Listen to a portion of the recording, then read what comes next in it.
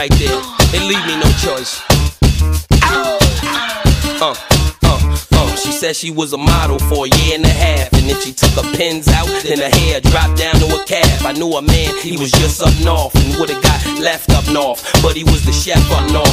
Anyway, I'm K.I. double. All I do is get dough, spit flows, try to stay out of trouble. If you ready, we can move. Just lose your man or hit the dance floor. I'll show you how to do my dance, or I might let you play in the garden, or sit up in that white thing and listen to the greatest of Marvin. The estate got 6 locations. Takes so long to get to the front once I miss probation. And I hate to brag, I know your man really wouldn't like the Beretta, but he'd hate the mag. And yeah, here go a blank check, rock yourself out. But in the meantime, girl, knock yourself out. Oh, you modeling, mom?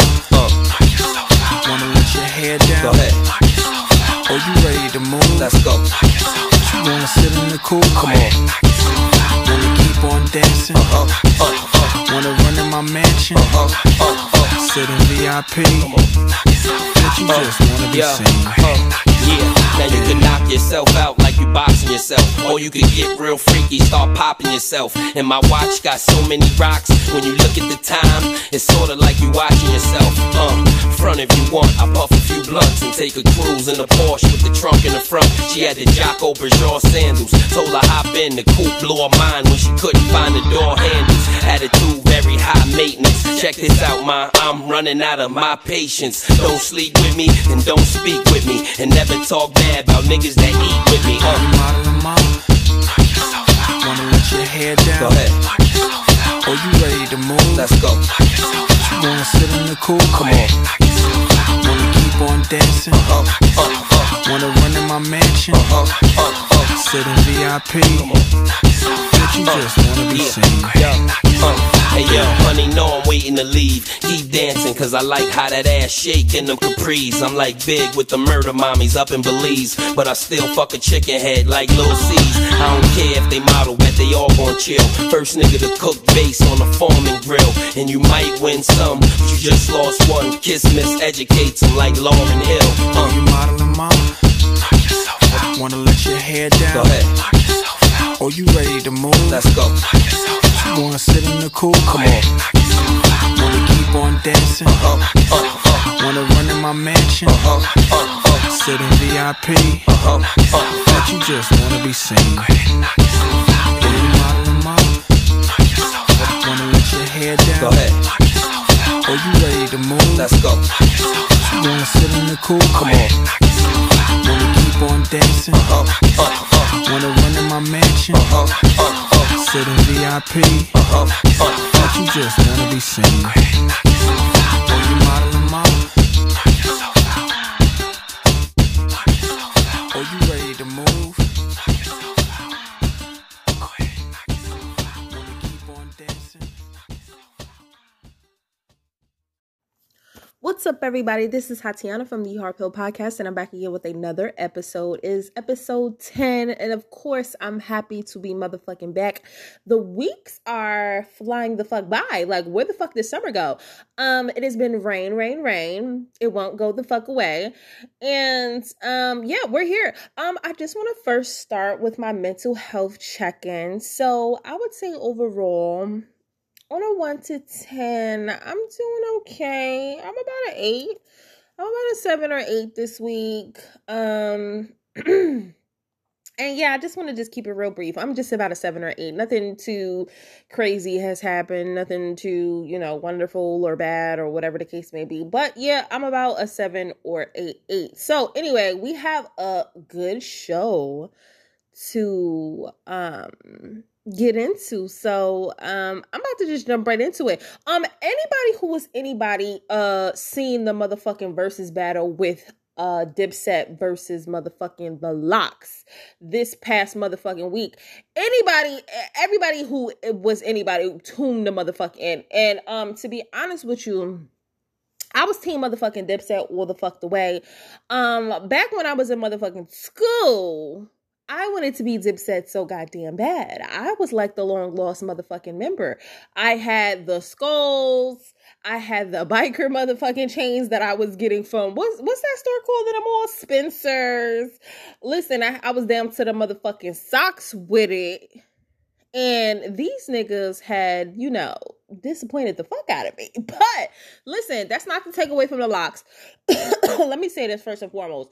Like, on a serious note, like, I have always loved rap music, hip hop, whatever you want to call it. I have always loved it or whatever. So everybody who's anybody would obviously attest to the fact that Jadakiss by himself is definitely top 5 dead or alive. Like, nobody has ever, in any conversation surrounding rap, nobody has really argued that, really, for real, right? So coming into this battle, I mainly thought about, like, the theatrics. I thought about the different hits that Dipset could have played, and I wasn't thinking about the locks and their hits, though I think they have, like, collectively maybe like 2 or 3. I didn't think that this was going to be a battle where individuals would get to flex, you know what I'm saying, they different skills and the different songs that they had put out throughout the years. And on top of that, I didn't know that motherfuckers will be performing in Madison Square fucking Garden. Like, I feel like with this was how Versus is supposed to be the fuck done. Like, first of all, shout out to the motherfucking DJ. I think his name is DJ Technician or Technician the DJ. And baby, when I motherfucking tell you, he was coming, first of all, clearly this man is Rock motherfucking Nation, because he was dropping old fucking Jay-Z hit after Jay-Z hit after Jay-Z hit. Now, he did mix it up a little bit. I don't know who that other DJ was, but they fixed it real the fuck fast, because as soon as he hopped on and he started paying fucking All the Way Turned Up and fuck, I think he played motherfucking Waka Flocka, the ass clap. So I was like, girl, what are we doing? This is supposed to be New York right now. We need everything New York, from the DJ, from the songs, from the energy, from the everything. And you trying to play down south trap music, like, get the fuck up out of here. But anyway, they had him for about a smooth 4 the fuck minutes. Somebody caught wind on the earphones and got him the fuck up out of there. And, you know, DJ Technician or Technician the DJ ended up taking the fuck over. So for him to get up there and for about 30 minutes entertain us before the battle even started, I thought was motherfucking genius. I thought, like, it really felt like a fucking concert. Like, and I appreciated every single minute of it, to be honest with you. Like, I don't know, to me personally, I have never seen him DJ before, but I would hire him. I would definitely the fuck hire him. Like, for an event, I know I probably ain't got the quaint for that, but I'm saying if I did have the money for that, he would be the DJ that I would motherfucking go to, because he literally had, if he had a motherfucking, y'all remember back in the days when we had, like, those little, like, mixtape, like, DVDs with all of the different songs on it and shit like that? He was clearly the DJ with no motherfucking skips. You literally just put on the goddamn motherfucking CD and just let it fucking play. But when I tell you, motherfucking the locks came out motherfucking swinging, or let alone, not even the locks, but Jadakiss came out motherfucking swinging. My boy's price went the fuck up that night. Like, not even just him. For him and his group, he made the price go up for the locks last the fuck night. Now, we all know we gonna make it. We all know they did their thing on All About the Benjamins. We all know, this is D Block. These quintessential songs that have been a part of the culture for so fucking long. But like I said, I only knew that these niggas had about 3 to get off. Like, I grew up wanting to be Dipset. I grew up wanting to be, you know, a part of shorty name at the time. If you're a real Dipset fan, you know that they had the girl in the group, Jaja. Like, I wanted to be in Jaja's place. Like, I wanted to wear the bandana. I wanted the skulls, nigga. I wanted the fucking Gino Green shirt with the crazy bedazzled motherfucking belt and the goddamn bike chain and the skulls. Like, I wanted to be a part of Dipset. Like, it was a whole fucking era. So to me, I thought, like, it was a no-brainer. Dipset was gonna motherfucking win. Child, when I mean to tell you, Jadakiss, being the motherfucking animal that he is, got up on that goddamn stage and embarrassed the fuck out of every fucking member of the goddamn group. When this nigga snatched Jewel's fucking bandana off his head, nigga, I fucking lost it. And it was so swift. Like, he didn't like smack it or nothing like that. He just was like, whoop. Like, it was so, bro, it was so funny. Like, I'm talking about, like, he sunned the fuck out of these niggas. First of all, it was a lot that went on. Jim Jones fell off the fucking stage. He later got online talking about some, he flung his ring fell off or flung like into the audience or some shit, and he went to go walk off into the goddamn audience. He didn't bother to jump down like a regular person. He just went the fucking stepping like he was Jesus on motherfucking water and shit, and thought that he was gonna have a safe landing. No, the nigga just anyway, so yeah, that happened. There was a lot of bravado. There was a lot of machismo shit going on. You know, a lot of, you know, shoulder bumping and shit talking and all of that. But, you know, if you're from New York, that's like normal shit amongst men and shit like that. I thought it was very fucking wholesome.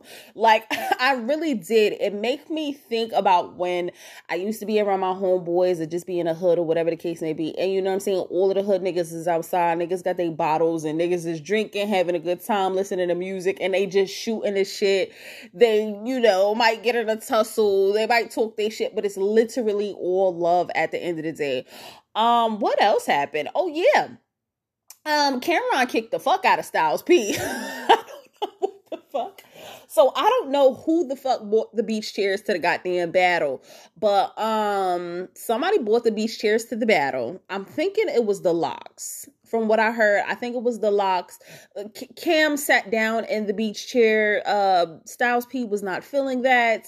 He was trying to pull him out of said beach chair, and he got kicked. And I was just like, this is gonna get ugly. And not for nothing, like Sheik, shout out to fucking Sheik. Sheik is like, I don't know. Sheik, I can definitely see why the Locks works as a motherfucking group. I feel like, you know, there's a captain, there's a general, and you know what I'm saying? There is a silent fucking killer. And I think that Sheik is that. I never, to be honest with you, I definitely listened to like Gangsta versus the Gentleman. My favorite song by Styles P is Fire and Pain with him and SZA. That came out years ago. Like, that's not on no, you know, major and look, listen, I'm not gonna sit up here and dick suck and act like, you know, I be listening to motherfucking the Locks every single day, but I definitely have had my favorite songs by the Locks. Well, not the Locks, but just Styles P and Jadakiss separately. But I never have listened to Sheik Luch before. It's like he was never in my rotation with any fucking thing unless he was on a song with them. And I think I really like that he had the opportunity to get on stage and flex his muscle and show his fucking lyricism. Like, you know what I'm saying? And like I said, I think he's one of those silent like assassins and shit like that. When niggas, you be like, oh shit, like this nigga could really motherfucking sit. Unlike Freaky Zeke, dumb ass, bro, this nigga is a fucking stooge. Like, he like one of them corny ass niggas. Like, why the fuck are you here? Like, who brought the nut ass nigga? Like, he was really bothering the fuck out of me the whole night. He was with all the fucking theatrics. Literally, I was scrolling on Instagram and you know how them reels be popping up and shit. This stupid ass nigga, I remember they had put up like the throwback interview that he had with somebody when he was talking about somebody, when he was talking about putting somebody in a full Nelson and holding and then grabbing a gun and all of this other dumb shit. Like, bro, he is a super fucking corn. And the fact that he can get up on fucking stage with all of these fucking niggas and have absolutely nothing to fuck to do except for to be the hype man. And it was just like, you're not even doing a good job of being a hype man. You literally are just on here making the group look even worse than they already fuck are. First of all, I don't know how the fuck I managed to have a fucking crush on Jewels back in motherfucking high school and skip school to get what the game's been missing. I will never forget. It was in November. It was in the month of November. I was in the 9th grade, and I left school to go to Cross Gates, to go to FYE, to get the motherfucking the dual pack of the CD and the DVD of what the game's been motherfucking missing, because I loved fucking Jewels at the fucking time, and to see him as a fucking adult get sunned the fuck up on that goddamn stage. You got all of your motherfucking coins snatched from you, bitch. You know what I'm saying? Dipset got the infinity coin snatched from them. Jim Jones didn't know what the fuck was going on. Cameron thought he was motherfucking Beyonce when really it was motherfucking Jadakiss. Jadakiss was the Beyonce of the motherfucking night. Zeke on stage off crack. He don't know what the fuck he's doing right now. That nigga is suited and fucking booted the fuck up. Somebody didn't pop this nigga a fucking perk, and this nigga is off the fucking rocker. It's just so much fucking shit going. Are you serious? You hear this motherfucking alarm going off in the background anyway. And Jewels was supposed to be the nigga who was supposed to come with the bars, and that's what I was expecting. I was expecting Santana Town. I was expecting Shatas. I was expecting Little Boy Fresh. I was expecting shit fucking I Can't Feel My Face Wayne. I mean, not Wayne. I'm sorry, y'all. Wrong person. But I was expecting I Can't Feel My Face. Jewels, like, man, these bitches couldn't get on my level. They never could. All Black Phantom invested into the hood. Got a rapper named Wood. Dro. Open the door. Suicide. Dope. Like, I was expecting greatness from these old ass niggas. Dipset is literally the equivalent of the bad bitch in high school who was so motherfucking fire, who grows up to be fucking trash. Like, that's what the fuck I'm really. First of all, I don't know how. I don't know what the fuck happened to Jewels' teeth. I don't know what the fuck happened to this motherfucking man, but it was clear that he was off of some fucking substance. And it was just a hot fucking mess. Like they said, he came to the motherfucking battle with, you know, a laundry basket full of fucking clothes dressed upon him. And he really thought that he was going to deliver, and he really fucking didn't. To be honest with you, I am fucking disappointed. I wanted to hear fucking crunk music. I wanted to hear Honey Dip. I wanted to hear shit. It's just so many fucking Dipset hits. Dipset, not child, I'm all over the motherfucking place. Dipset Anthem, Hey Ma, like all of these different fucking nostalgic songs, all of these fucking hits. Shit, even fucking Ballin', like, and I do think that's Jim Jones' song alone, but I still think that it's still, you know what I mean? It's still Dipset still. But anyway, child, the battle was fucking entertaining. I love the fuck out of it. Jadakiss did not come to play with these bitch ass niggas. Like, you know what I'm saying? Like, I love Jadakiss. Like, my favorite songs by him, like I said, have been like, Death Wish with him and Wayne, fucking Yummy. I know y'all remember Yummy. She was around for like a blip, but she got a song with him called Come Get It. You know what I'm saying? He got another song called Eat. Oh my God. And his last album that he put out was very fucking good. He got a song with him and Dej Loaf and somebody else that I really fucking like.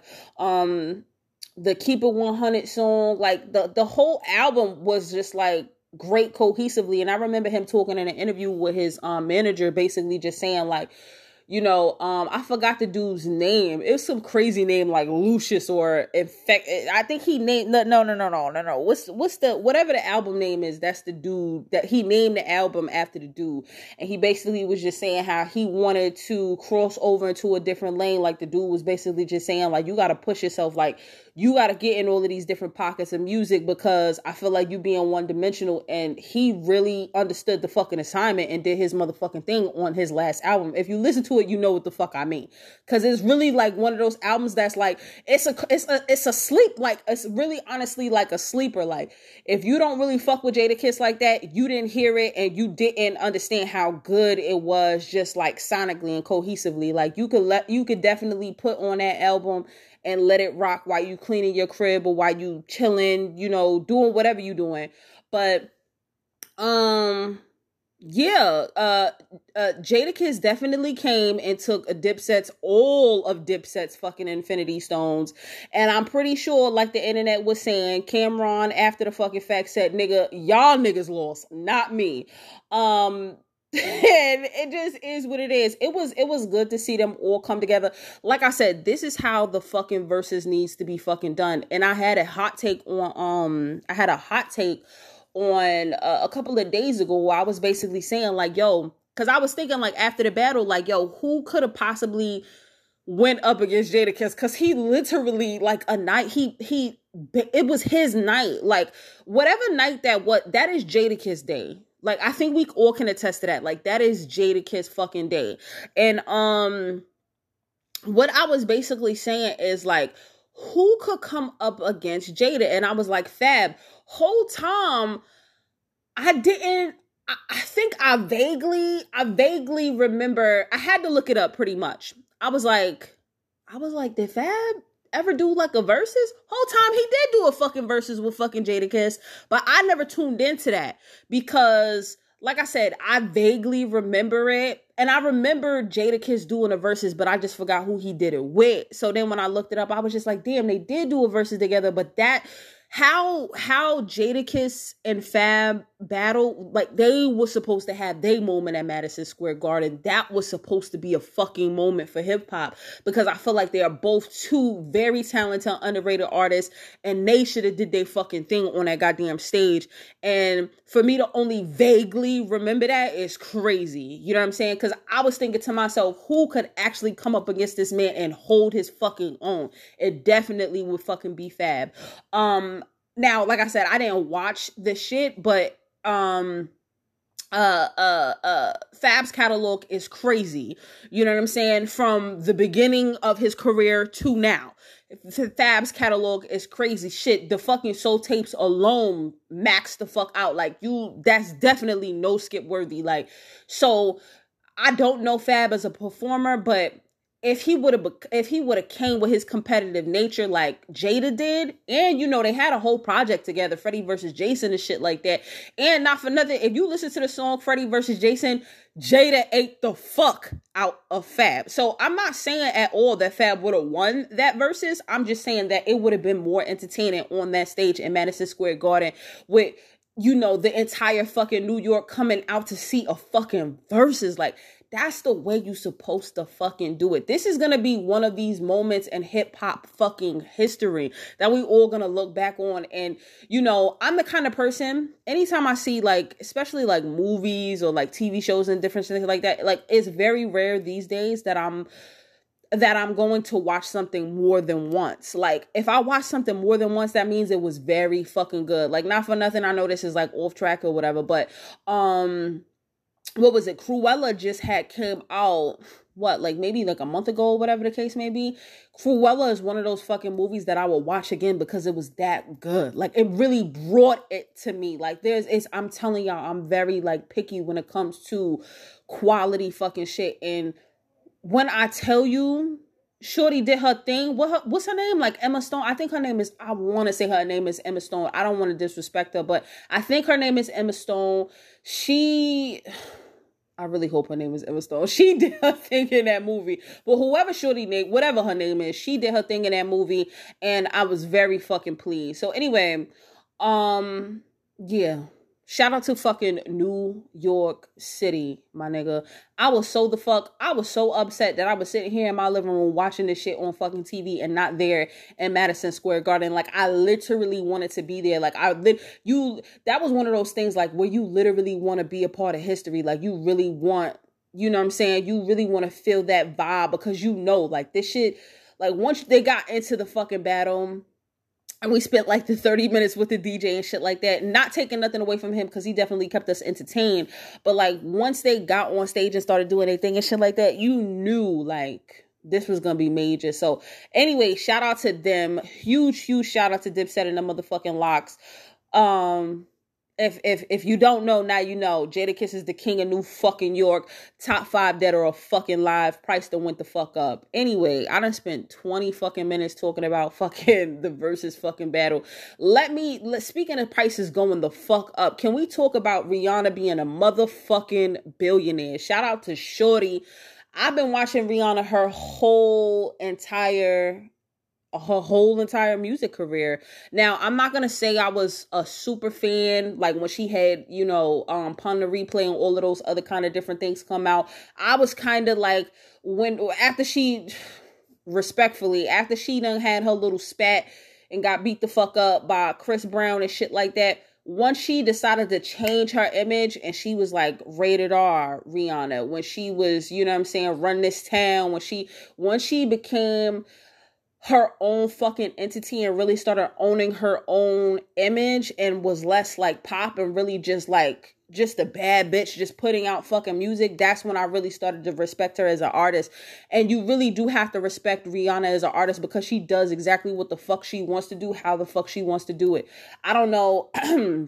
And she has complete creative control over like her image and the music that she puts out and different things like that. But listen, everything from her fucking style, everything from her catalog of fucking music, hits after hits after hits after hits, for her to then cross over and get into motherfucking beauty, then to get into the lingerie business and, just clothing business, period. And to speak to like diversity and inclusivity, like she is doing her motherfucking shit. So the fact that she is a fucking billionaire, 1.7 to be exact, right behind motherfucking Oprah, wealthiest musician in the world, but second wealthiest entertainer right behind motherfucking Oprah. So shout out to fucking Rihanna being a boss ass motherfucking bitch. A boss ass motherfucking woman, a boss ass motherfucking queen, getting to her bag and remaining true to her fucking self. Rihanna is literally the quintessential. She's really one of those shorties that's like cool for real. And like cool. Like, you get certain shorties on the internet who portray or try to be cool or whatever the case may be. Like, no, that's really her vibe. Like, that's really who the fuck she is. Because I've listened to different interviews with different people who say like, yo, if you really think Rihanna is just like this cool, it's better. It's times 10 when you meet her. Like, she makes you feel like family. She's engaged with you. She's asking you questions. She's having a good time. Like, she's really a vibe. So I love to hear shit like that because there's so many fucking pretty corny bitches out here. Like, it's so dope to hear that one of the women who is influential to me, not to say that I'm not going to say that I look up to Rihanna. I do admire her as an artist. I admire her as a businesswoman. I admire her as a fucking icon, but I wouldn't say like she's like my idol. I don't believe in the whole idol thing, but I do definitely tip my motherfucking hat to her when it comes to, like I said, just being an authentic badass motherfucking bitch and just getting out here to this fucking bag and owning who the fuck you are, big forehead and all. Shout out to you, my 5 head sister. But seriously, like, yo, 1.7 billion, nigga. That's why Shorty out here moving how she moved. That's how she, listen, to make that much money, to continue to be your authentic self, to be a fashionista, to be the one of literally, if not the coolest motherfuckers in the goddamn industry. You ain't had to get shit enhanced. You literally are yourself. You own it. That is what everybody should aspire to be. You know what I'm saying? Like, it's just, like I said, it's just a beautiful thing, and I'm super motherfucking proud of her. So again, shout out to Miss Fenty, shout out to Robin, you know what I'm saying, for doing her motherfucking thing and hitting that $1.7 billion. And I hope she run it the fuck up more on all of these motherfucking naysayers, these vampires, and these motherfucking bloodsuckers. Anyway, moving right along. So, shout out to my homeboy. He actually hit me up, what was that, this weekend? He hit me up a couple of days ago. And, he was like, yo, Hottie, I got a question. So I'm like, what's up? Cause he literally always answers. He always says my name as if he's not in my inbox. Like nigga, just talk. But anyway, so he hits me up and he asks me for a piece of advice because he is now seeing this young lady who he's very interested in. He's been single for a long time. And he said, do you think it's weird for a woman to say that, you know, she's going to be looking for red flags when it comes to you, or she's waiting for them to pop up, or whatever the case may be? So my rebuttal to that is absolutely the fuck yes. At the end of the day, when you are readily looking for red flags and things to look out for from people, you absolutely will find them. I'm a person who likes to go into any situation with an open mind. I don't like to project bullshit on anyone. What has happened in my past is definitely my past. I am definitely going to be cautious when I go into new situations, but I'm not going to live out my life in fear, hoping or knowing that somebody is going to fuck me over, because if that's what the fuck I'm looking for, that's exactly what I'm going to get. And for somebody who is purposely going out their way to look into finding different flaws about you so that they can be like, aha, I knew you wasn't shit, they'll definitely find them. So I told him, me personally, I wouldn't waste my motherfucking time on someone who is definitely going to self-sabotage the situation, because that's what's going to happen. And it sounded like she was insecure. So as he decided to tell me more about it, he brought up that she is insecure about her weight or what have you, or whatever the case may be. And she kind of puts herself down. And my other rebuttal to that was, nobody should be going out into this dating field and be pursuing anybody seriously when they haven't worked on themselves and you're not confident, because this world will literally chew you the fuck up.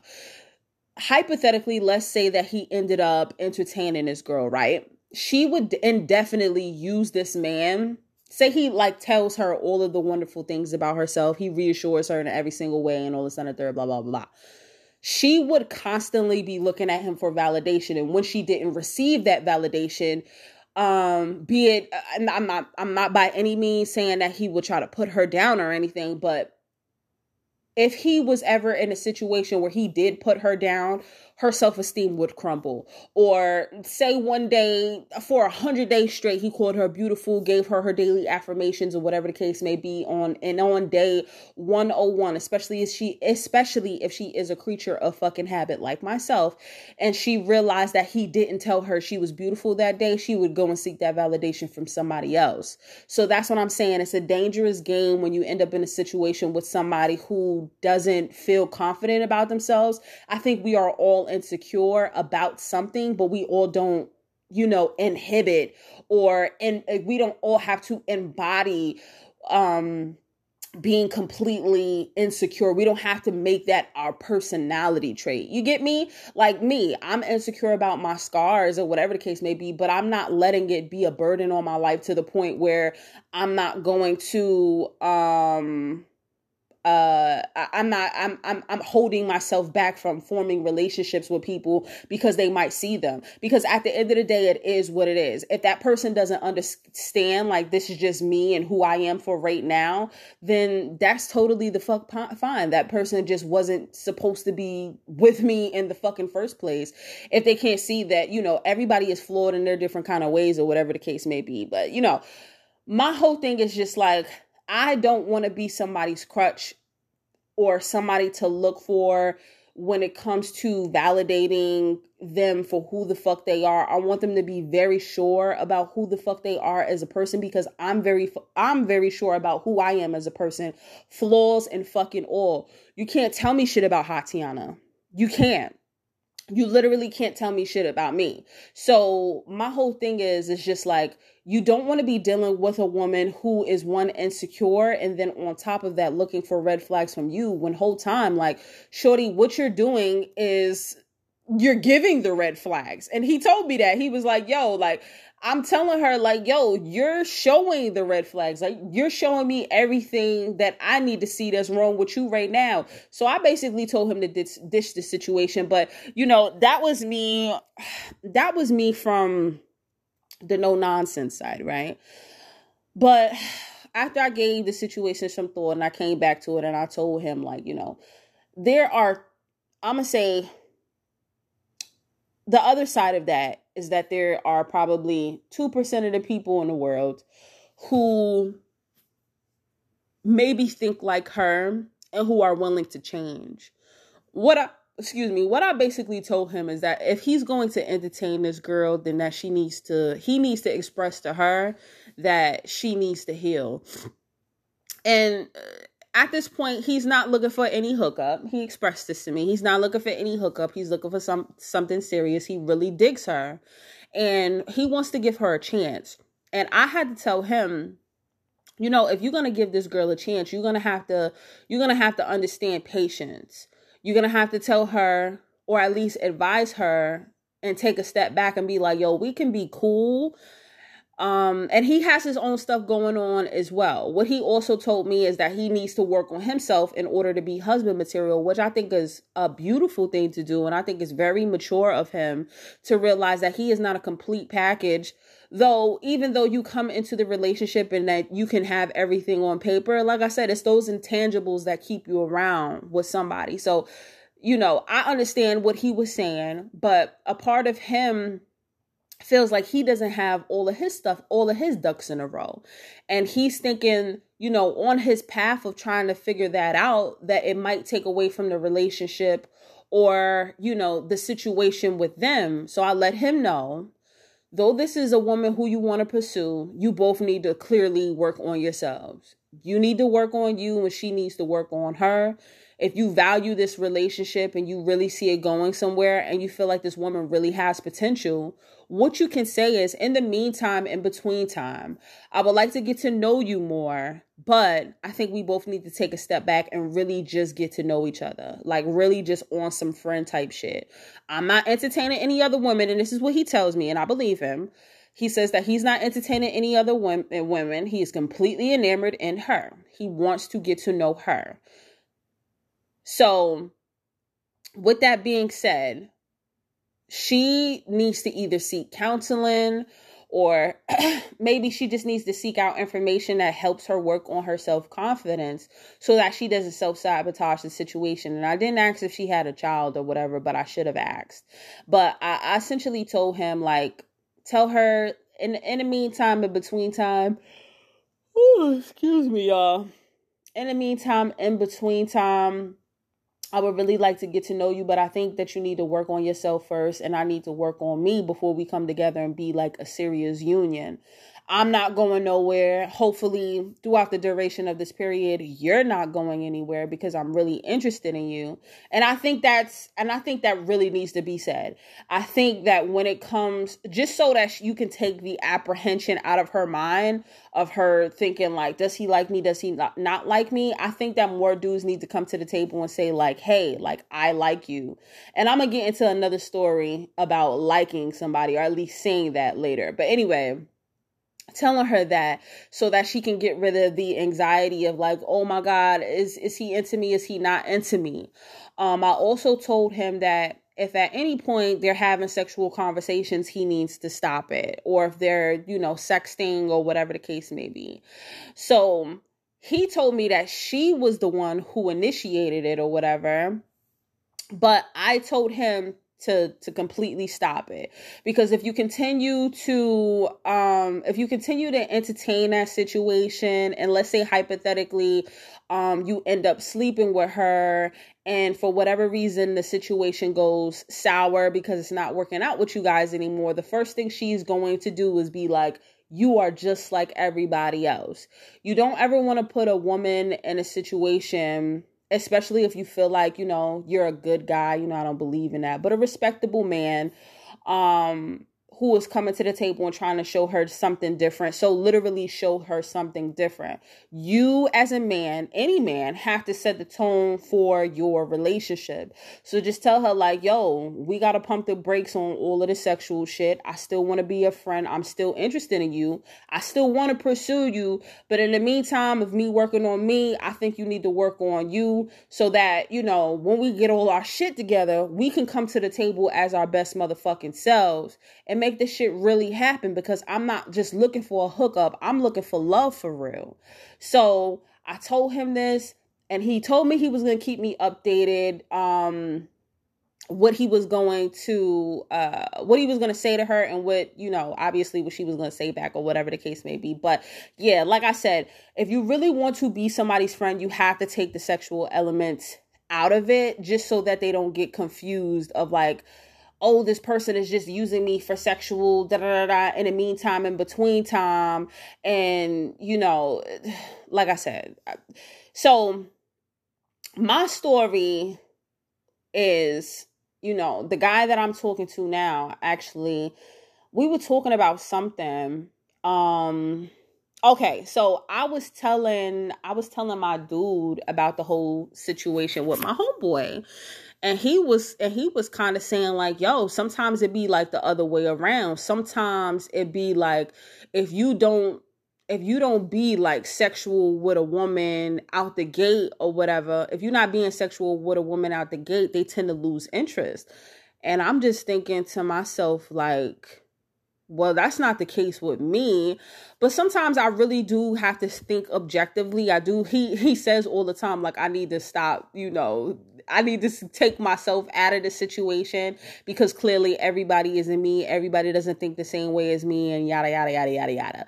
But anyway, I found it very interesting, because I was like, well, you didn't have to keep, you didn't have to keep my attention with doing that. And it's funny enough, like when we first started talking, like I noticed that he was coming out the gate, not out the gate, but it took a while for him to warm up. But we literally became friends, right? We had a bunch of like deep conversations, and we just would talk about life and yada, yada, yada. And then at a certain point, he got spicy. I know for a fact it was him, because I literally am never initiating anything spicy with any fucking man. That's just a fact. And that's what I was telling him. Like, I was like, yo, like, I don't understand how dudes be liking me for real, because I'm really like the homeboy. I don't do all of the pet names and all of that other, like, not for nothing. Like, if I like you and shit like that, like, I'm definitely going to flirt back with you, but I never initiate anything, ever. I never initiate anything. So I don't know what kind of choosing signals, or maybe they just be like, you know what, fuck it. I like her because I like her vibe, and I'm just going to see how she reacts to this. And I really honestly be thinking like that's what it is. But he told me like he felt like nobody ever really articulated to him like how to move about a relationship or how to pursue a woman, whether it was his parents or whether it was people he just seen different interpretations of what he thought a relationship was.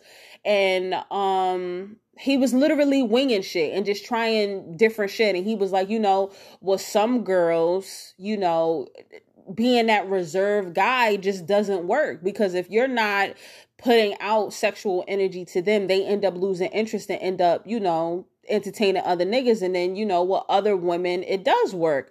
Because I was just like, what, you didn't have to be sexual with me in order to keep my interest. But what he said was, because he started being spicy way before I did, because he was being spicy, and I was just like, I'm not doing that.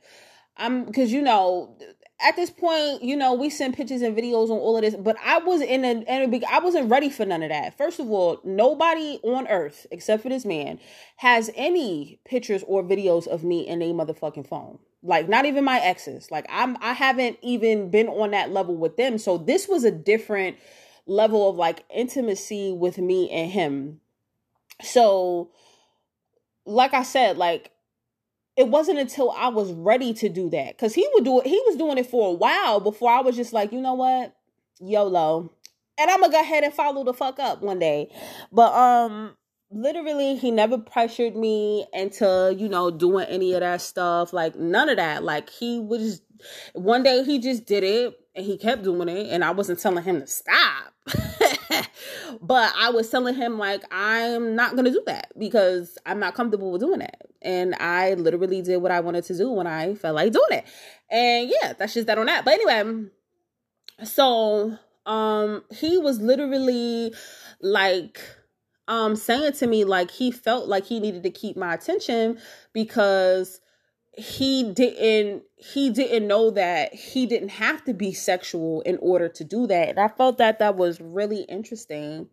A part of me kind of like felt flattered, but I don't know, listening to it, it kind of like made me feel like, I don't know, like sad for him, because it's just like, I think a lot of women, for the most part, feel like they have to be pressured to be super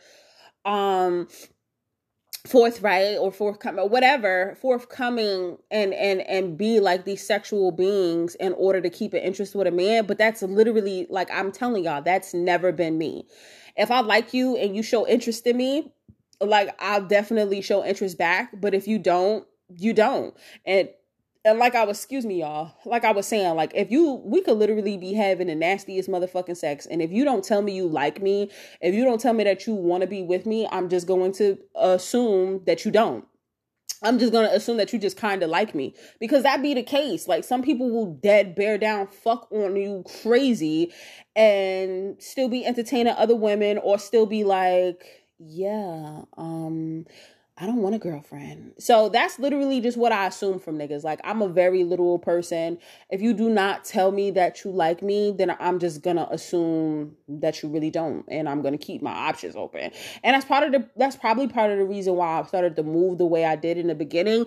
But like I said, like, I just found it interesting how I feel like, you know, like I said, most women feel like they need to be sexual with men in order to keep them around. And, you know, obviously dudes feel like they got to do the same thing in order to keep a woman interested in them. It is just crazy to me, because we would spend hours on the phone chopping it up, talking, but he basically was saying this. Like, I wanted to differentiate myself from just being your buddy to some nigga that really wants to, you know, get to know you or be with you in that kind of way type shit. And I'm like, okay, you just went 0 to 60 then, you know, but you literally could have just told me like, hey, like, I like you. I would have appreciated that. I like little cute shit like that. Like, I want somebody to tell me like, yo, do you want to be my girlfriend? You know what I'm saying? Like on an episode of Shy, when the nigga had came to her with the, you know, do you want to be with my girl? Do you want to be my girlfriend? Yes, no, maybe paper. Like, I thought that was so fucking cute. And it really is that simple. Like, consent is sexy. You know what I mean?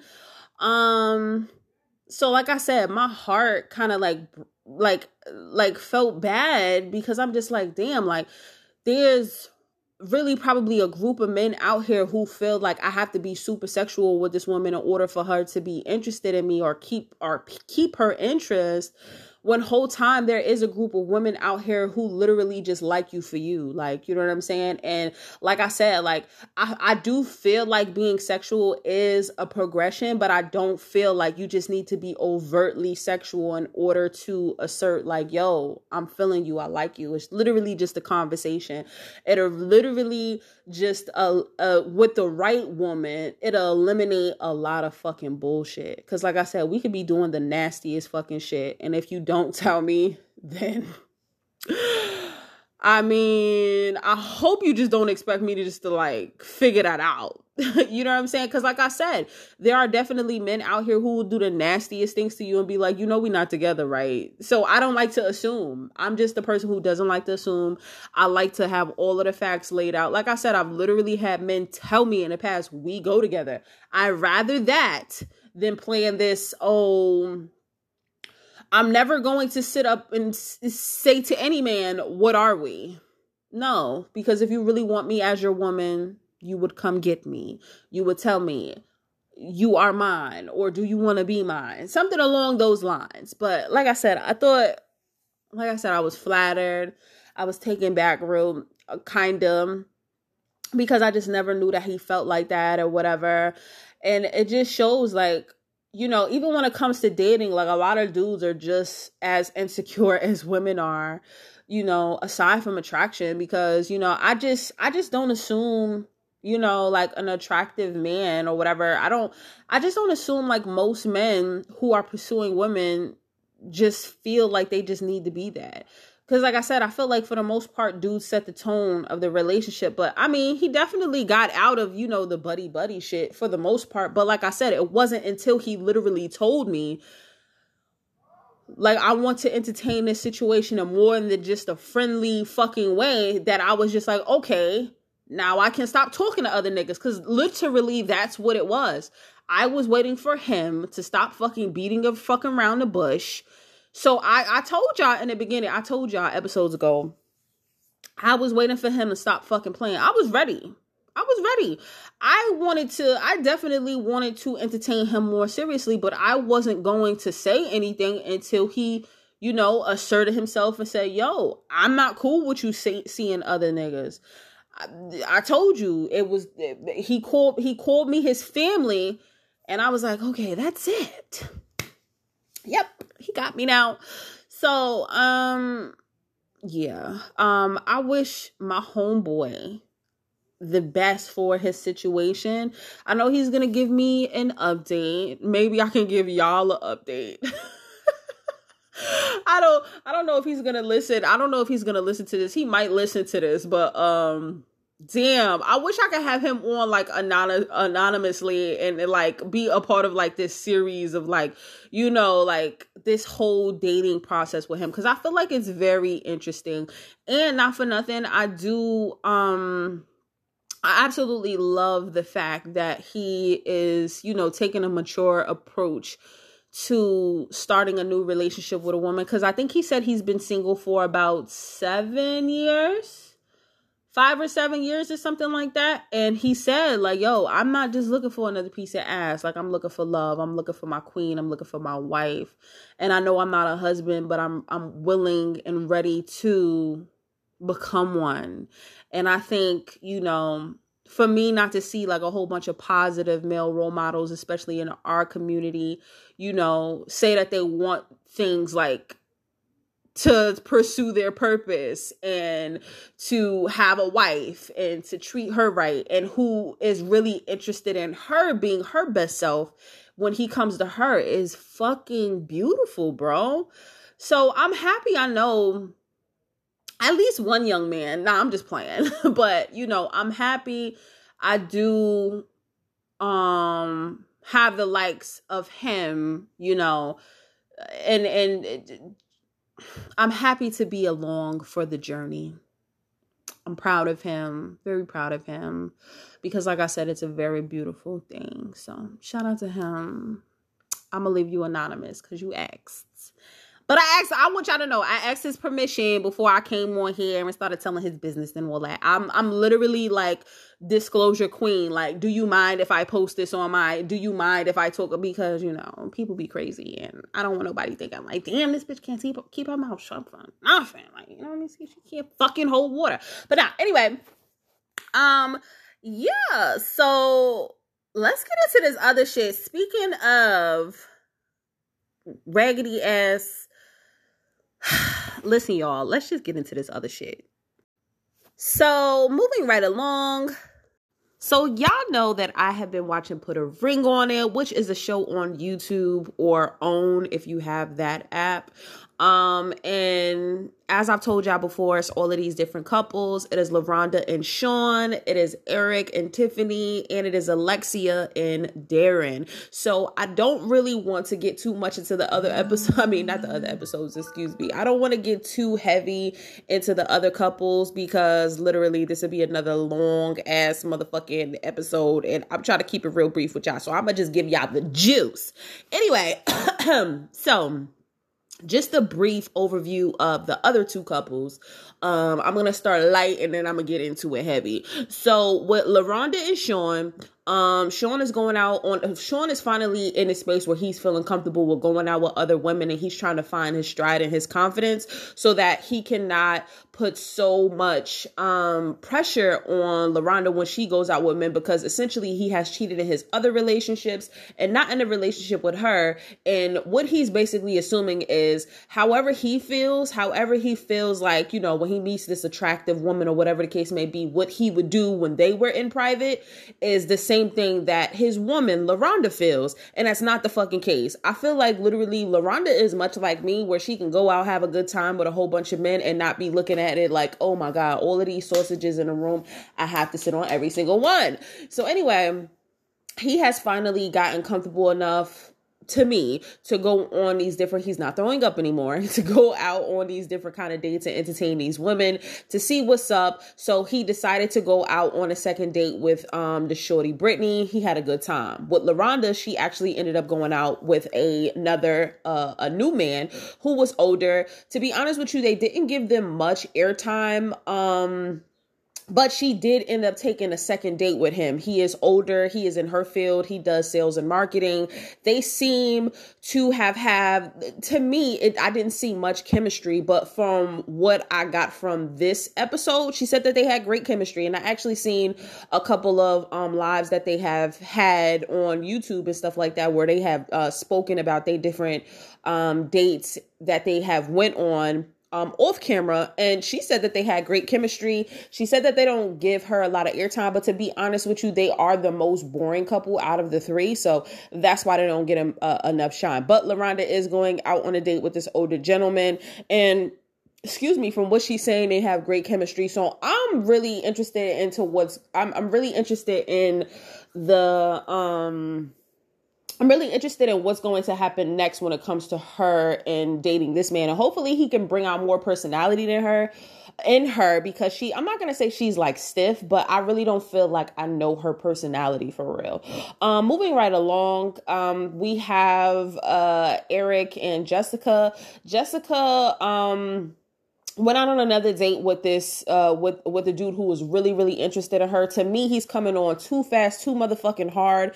And I feel like either he ain't never had a bad bitch in his life, or he really likes her. And I really can't distinguish the two. He's giving me fake nice guy vibes, where he's telling her everything she wants to hear, and she literally eats it the fuck up. I feel like at every single turn, Jessica is very much she's very much like for instance, he came and picked her up for a date, and she was like, oh my God, Eric, see, he brought me a rose. Oh my God, he's holding my hand. Oh my God, like she's very attention seeky to me. But anyway, this guy is really interested in her, whether it's for her pussy or whether it's to be in a relationship with her. And I feel like he's portraying this nice guy role. And I like the fact that she at least peeped it. Like she was saying, like, this guy is saying everything that I want to hear and all this, that, and third, and da-da-da. That's why he's giving me fake nice guy vibes. Like I said, I can't really tell if it's nervousness or I can't tell if it's just this fake nice guy vibe. But I think did she take another date with him? I don't think she took another date with him, but Eric had actually ended up going out on a date with a spicy pandemanium mommy and shit, and he liked her company, so he asked her on another date. She's very hands-on, very, very all over him type shit. Not too much, but she is very handsy. I don't want to sit up here and say that's a Latin woman thing, because I feel like any woman could be very hands-on, very affectionate, very whatever. So, he actually had brought his date home, and I think she started just for the first time. Jessica, not for the first time, because I feel like the first date made her a little bit, because she was a baddie too. The first date was like a baddie.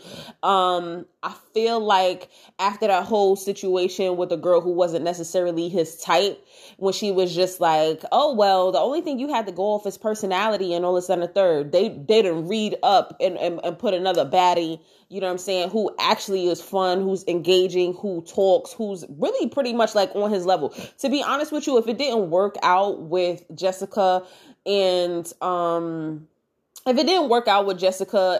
Eric, I would say that he would be a good fit for Panama, because I feel like they vibing on the same frequency type shit. But I don't really know if Eric is looking for love or, looking to be in another relationship, or he just really at the point, if he ends up breaking up his relationship, he would end up playing the field. So, anyway, they had a good time on a date. You can see the chemistry. For the second date, she actually came to the house, and, Jessica was really, she was like, oh, like, so this is who you're dating type shit. And she tried to do like, she tried to do like the competitive shit, like, oh, well, y'all can, well, thank you for coming here today to pick up my man. Here's a couple of shots. Y'all can drink these shots out of me. The shot glasses had her picture on it and all of this other different stuff. Like, you could tell she felt the little competition when Shorty walked through the door or whatever. But the one thing I can say about Miss Panama is that she is definitely confident. I feel like that's fire. And on top of that, I don't feel like Miss Panama is like on some I'll take your man, but I'm not in a race to take your man type shit. You know what I mean? Like, she has the confidence to know, like, yo, I'm just going out on a date with him. We having fun. If he ends up coming with me, he ends up coming with me. If he don't, he don't. She's giving me that kind of vibes. But anyway, after all of that, listen, we have to get into Darren and fucking Alexa, the meat and motherfucking potatoes of the show, the craziest part of the fucking show, with their extreme fucking love triangle. So in case you are not caught the fuck up on the show, or you've been living under a rock, or you haven't been listening to me over the last couple of fucking weeks, Darren has went out on continuous dates with this woman named Kai. Literally the only woman he has ever dated throughout the whole duration of the entire show. And his girl, Alexia, has obviously dated other men. I felt like her last date, the Love and Basketball date and shit like that, I felt like she should have kept dating him. But for whatever reason, she said that she didn't. Well, I know why. There was a situation where the doctor was basically saying, like, yo, you have an opportunity to go out with your own man if you want to on a date, just because y'all haven't spent much time together. And she actually rejected that.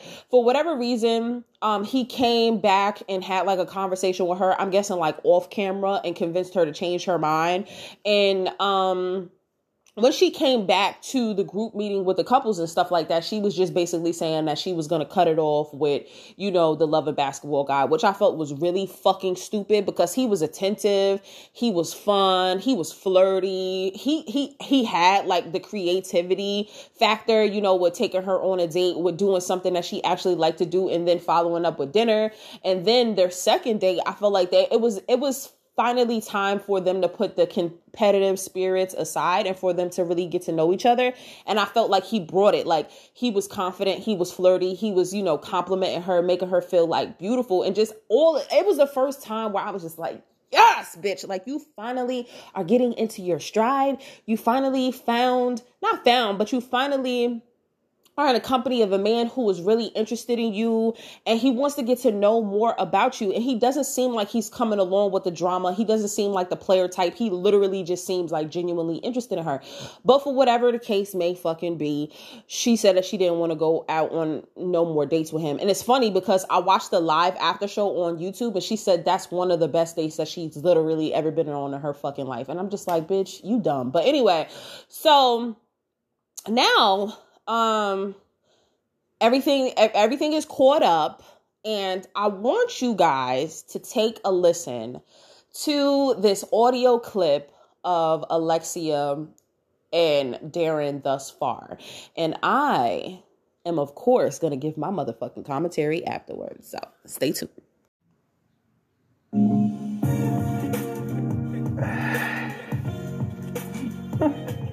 What are you doing? Chilling. What you watching? What I always watch, sports. Okay. No studio today? Nothing. Nothing but you. There's more than one reason why I cut Kyle. Like, there ain't no one reason. But the ultimate reason is my woman. Me and Lexia, we're in a good place right now. We still got some things we need to fix. She's confident in us again. And I am too. Dr. Nicole has this assignment that we have to do. What do we see is our vision for marriage? What's your vision? What's my vision? How it's similar? How it's not similar? I want to keep up the cuddling. I do not want to lose the fun we have.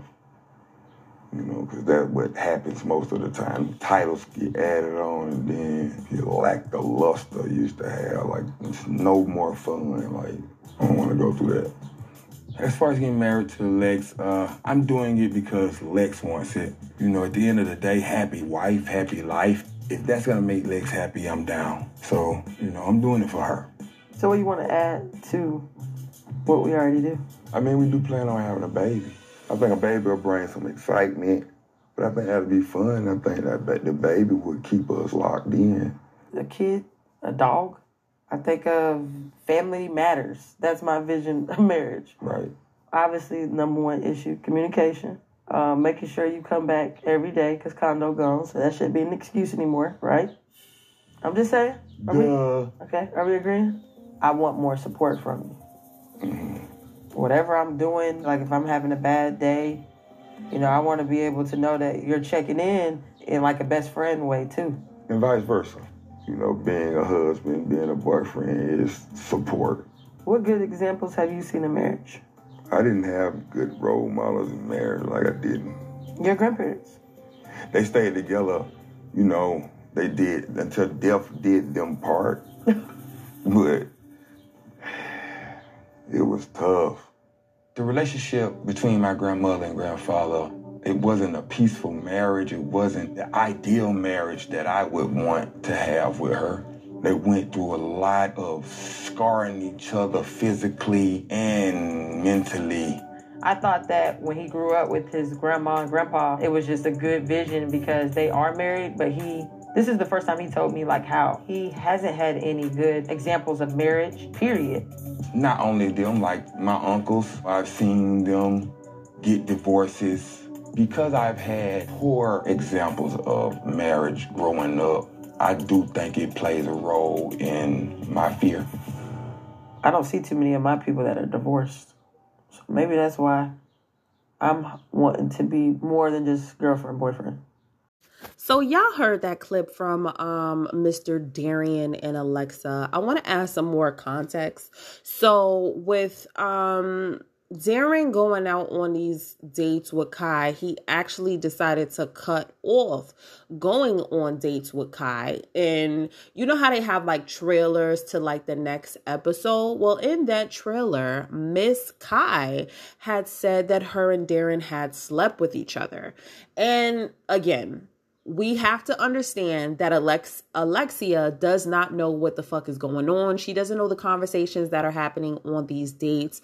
Literally, it's like having this dating experience and not the only thing that you're able to do is peep what happens after the fact. So a lot of people are calling her dumb and this, that, and the third and blah, blah, blah, blah. But I do feel like in a way she is acting a little bit foolishly because regardless of what she sees on what she doesn't see on these dates, he's giving you all the signs of not being the man that you need him to be for you. So as you heard in the clip, Darren basically said, I'm doing this for you, happy wife, happy life type shit. I think that is I feel like that is a setup for fucking disaster when you have somebody who wants to get married and somebody who doesn't, much like being in a situation with somebody who wants to have kids and somebody who doesn't. I feel like if you are really adamantly saying listen, I want a family, I want the kids, I want the whole nine. And not only that, but I want to do it the right way. And the other person that you're dealing with doesn't, then I think you need to understand that regardless of, the love that you have for this person, regardless of the longevity that you guys have had with each other, that you really need to just, you need to move on because that person is never going to be in line with what you are essentially looking for. And not only that, you don't want to give somebody else something that you really don't have any firm beliefs on or really a firm, a firm and confident stance on as far as I absolutely not only just want to do this for you, but I want to do this for me too. I've said in my past, I'm not going to just have a baby for a man just because he wants me to have a baby. We have to collectively want to have a baby together. And if I don't ever get to that point, then it's just not going to happen with me. And I understand that, even in my situation, I don't know if I'll ever get to that point. I don't know if I'll ever get to that point. So if the person that I'm seeing it's who obviously, you know, wants a family, wants the marriage and everything.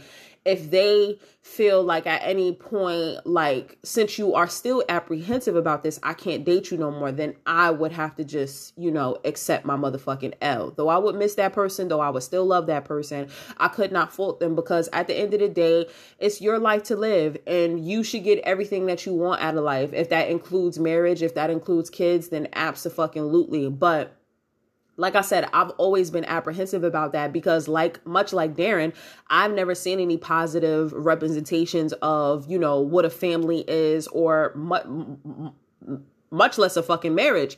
So I feel like he would be doing himself a disservice to stay in a relationship with a woman who indefinitely needs to get married before she has a child. And I understand, because I am much like that as well.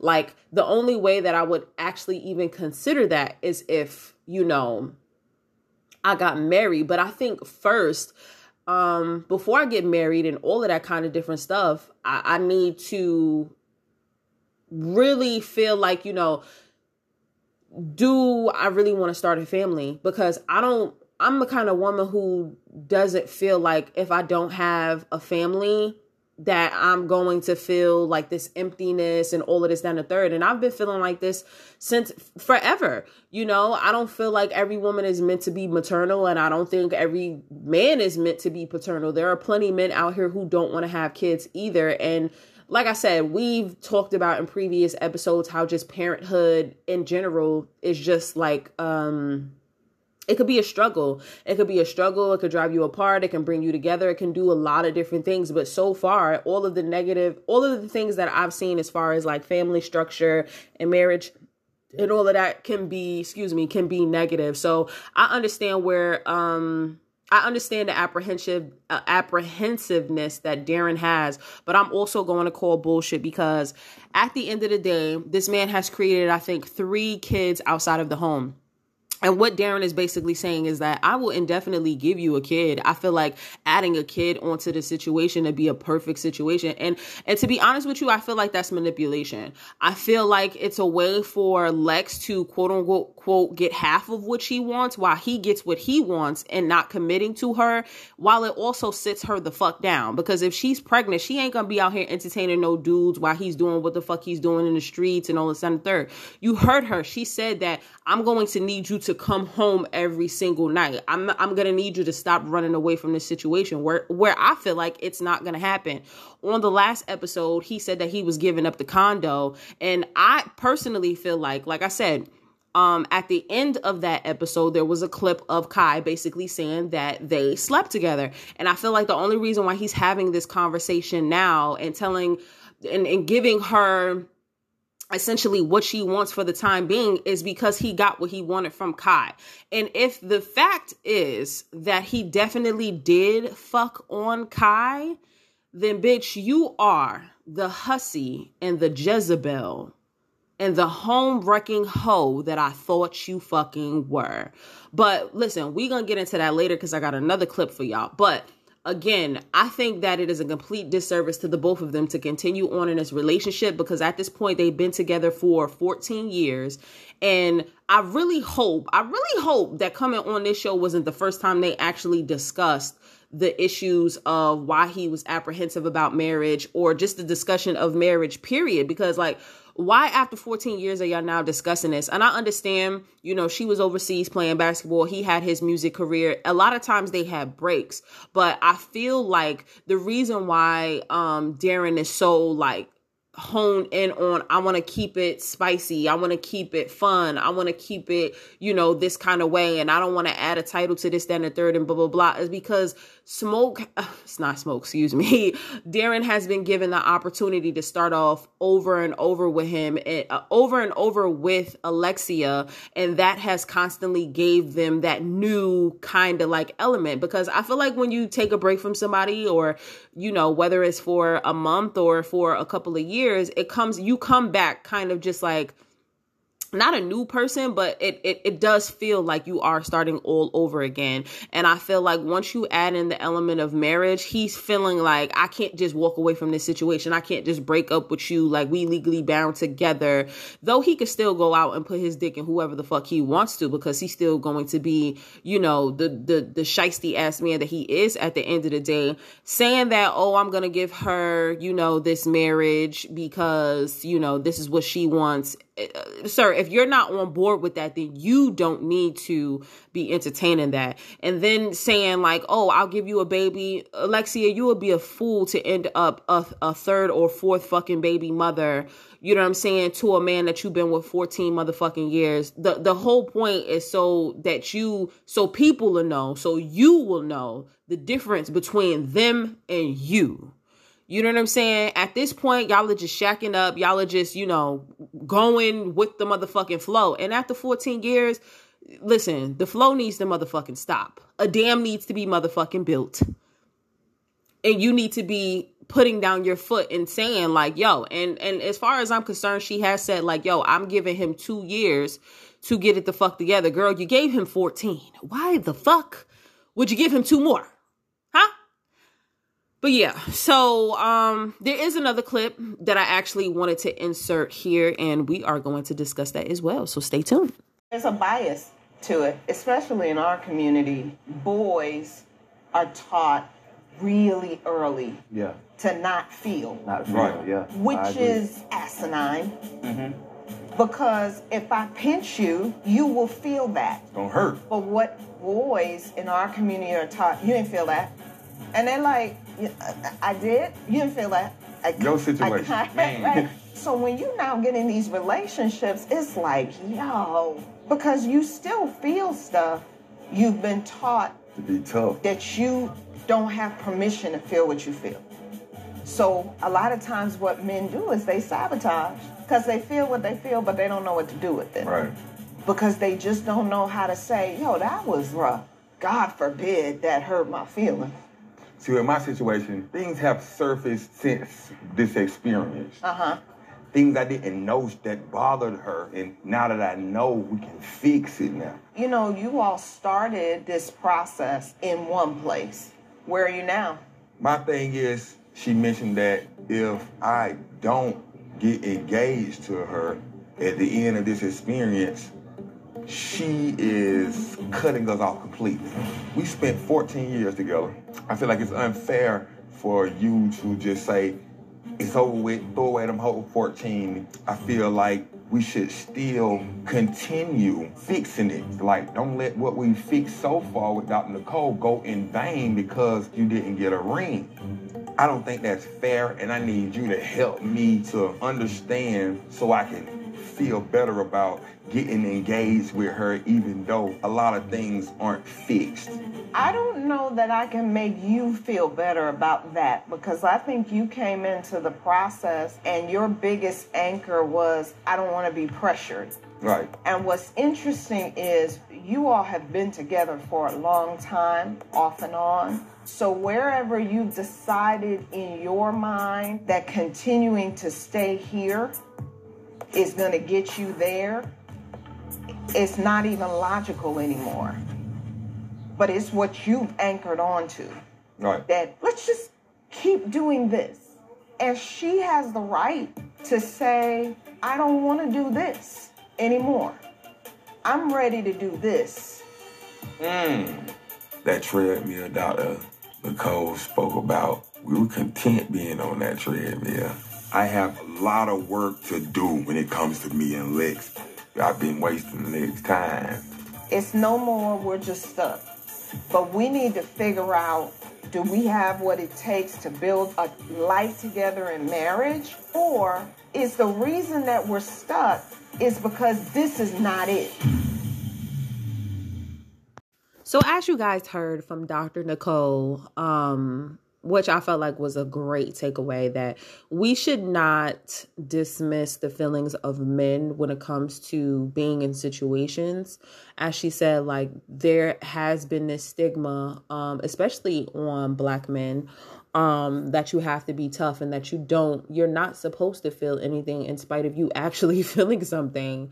And I think that it is completely, like I mentioned in the last clip, I think that it is completely appropriate to acknowledge Darren's apprehension, but I need, from the clip that we just listened to, I think he's finally getting it, where Dr. Nicole was basically saying, like, listen, you've been on a roller coaster ride with this woman going in a loop for 14 fucking years, and you can't be surprised if she's finally just like, you know what, I'm done. I'm finished. I know my worth. I am no longer gonna, be in a relationship with a man who is going to continue to waste my time. And you heard it right at the end of that clip. He acknowledged like, yo, I am wasting her time.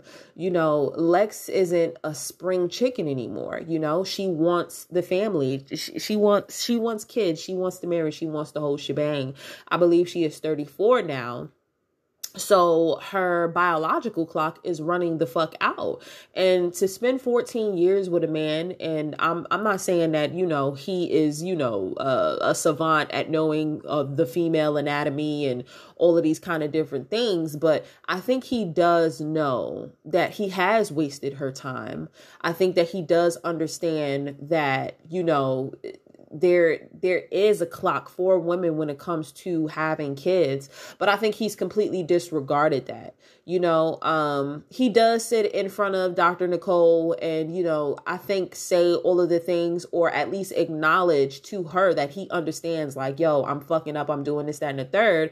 But I think he goes back to Lex with excuses instead of just saying like, hey, like, instead of him basically projecting and saying like, you gonna waste 14 years and just give up now? Like, yes. Instead, you should just be saying like, yo, like, I think, we had a wonderful 14 years together, but I can't give you what you want as a man because the idea of how I want my life to be and what I'm looking for does not involve marriage, because I'm apprehensive to the point that it's not even just, caution, it's fear.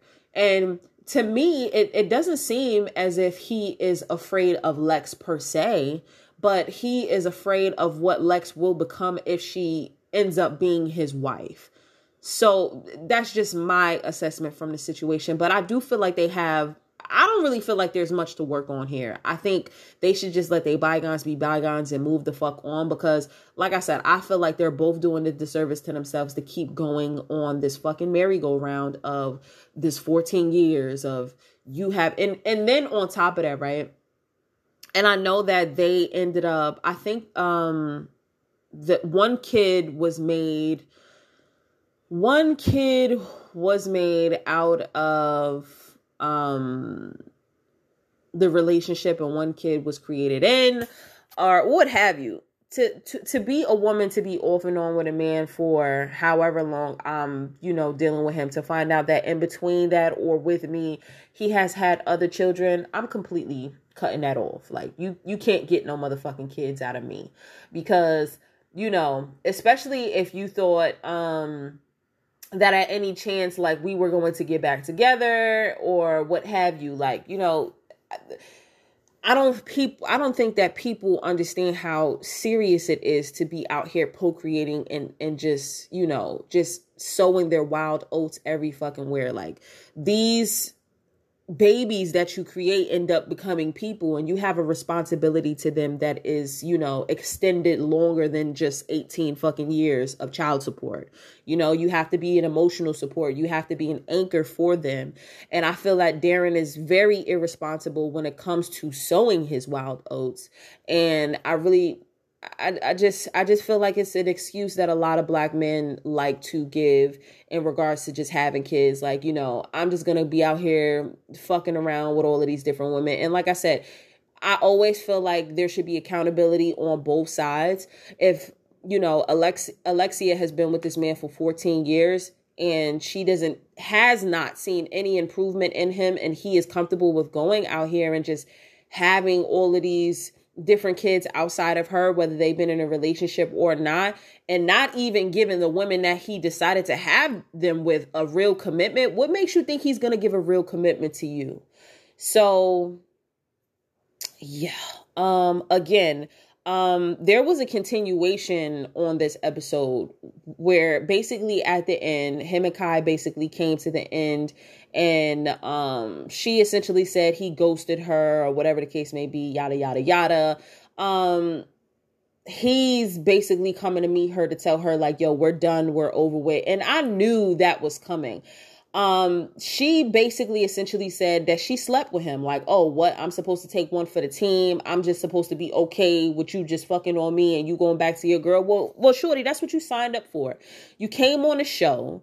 You came on this show anticipating to win because you had, you know, the typical body of every Atlanta woman. And you thought that that was going to give you some advantage. But even throughout the duration of the season, you were the fun girl. And as soon as you started talking about serious things with this man, he got uncomfortable and told you to pump your brakes. You felt like, I know this man likes me, so let me kick it up a notch and give him some pussy on top of that. That's where you did yourself a disservice, sweetheart. That's why you are the Jezebel, the hussy, and the heathen that you motherfucking are, because you decided to insert your pussy and thought that you were going to get the man as the prize and thought that he was just going to walk away from this woman, this convenience of a woman. And I hate to say that, but it's true. You know, the convenience of having 14 years with somebody, you know, and you thought that you was going to come along and give him some new pussy and think that you like Sunshine from motherfucking Harlem Nights and thinking this nigga finna leave his family. He's not leaving her. He's not. He's not leaving her. And now you're sitting at this fucking table mad at this motherfucking man because you decided to put your pussy on the line and thought that you was going to win the grand prize, which was him.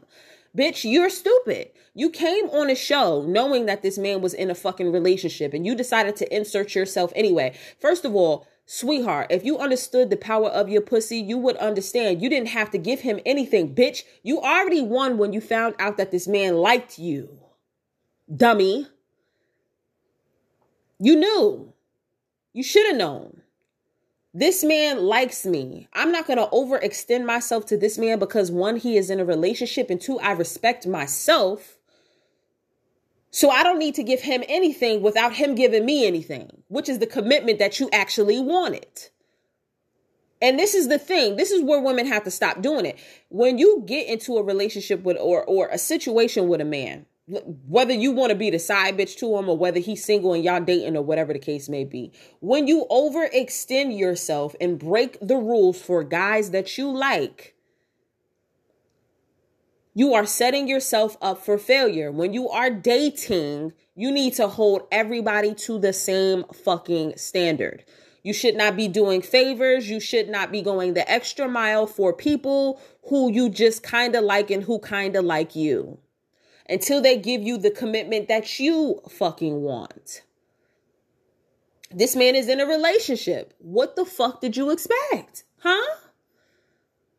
You expected to leave his family. This is somebody he's been together with 14 years. You expected to leave his, and I know they don't have kids together, but they family. You know what I'm saying? When you with somebody, y'all family.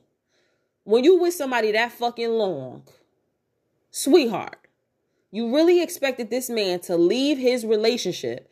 You listen, he fed you what he needed to feed you in order to string you along. And you gave him all of the choosing signals of being ready and willing to be the woman at the end of the motherfucking, at the end of the line, waiting for him to leave his situation. Should it end? And I can understand you wanting somebody, but sweetheart, let's be fucking honest. You did not really want Darren. You wanted to win the fucking game. And you thought that with you winning the game, you had to kick it up a notch and give this nigga some fucking pussy. And now you walking around with egg on your fucking face. You show up to this fucking restaurant with your fucking clown makeup on and your too tight clothes, upset at this man for saying, you know what, sweetheart, I just can't do this anymore. What the fuck did you expect?